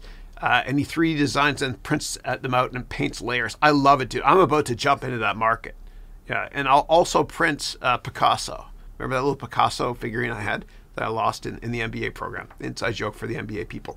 Yeah, very cool. I can't wait. It actually just arrived over Amazon here today. Cool. All right, guys. Well, this was fun. This is fun. And it looks like we sent out the emails. My fault. To hardly any people today. Hence the lower number of viewers, but it's all good though. It's always fun. And for those of you that are my MBA students, we'll start the MBA office hours in 20 minutes. And I want to thank you all for your time. Check out the Zaid Ayoub Saj Mediterranean interview, which is going to drop tomorrow at 9 a.m. my time. Subscribe to my vlog, click like, subscribe, and all that great stuff. Have a happy weekend, a healthy weekend. God bless y'all. And I will see you next Thursday and every Thursday for the next 8 million years, starting at 8 a.m. Pacific time. Thank you. When you grow up, you tend to get told that the world is the way it is, and your life is just to live your life inside the world, try not to bash into the walls too much, try to have a nice family life, have fun, save a little money. But life, that's a very limited life. Life can be much broader once you discover one simple fact, and that is everything around you that you call life was made up by people that were no smarter than you. And you can change it. You can influence it. You can build your own things that other people can use. And the minute that you understand that you can poke life and actually something will, if you push in, something will pop out the other side, that you can change it, you can mold it, that's maybe the most important thing, is to shake off this erroneous notion that life is there and you're just going to live in it, versus embrace it, change it, improve it, make your mark upon it. I think that's very important. And however you learn that, once you learn it, you'll want to change life and make it better, because it's kind of messed up in a lot of ways. Once you learn that, you'll never be the same again. Well, that ends this week's podcast. I want to thank you very much for your time. If you want to download my latest book for free, or get access to coupons on my courses, or learn more about my MBA degree program and much more, please visit haroonventures.com. Again, that's haroonventures.com. Thanks again for listening in.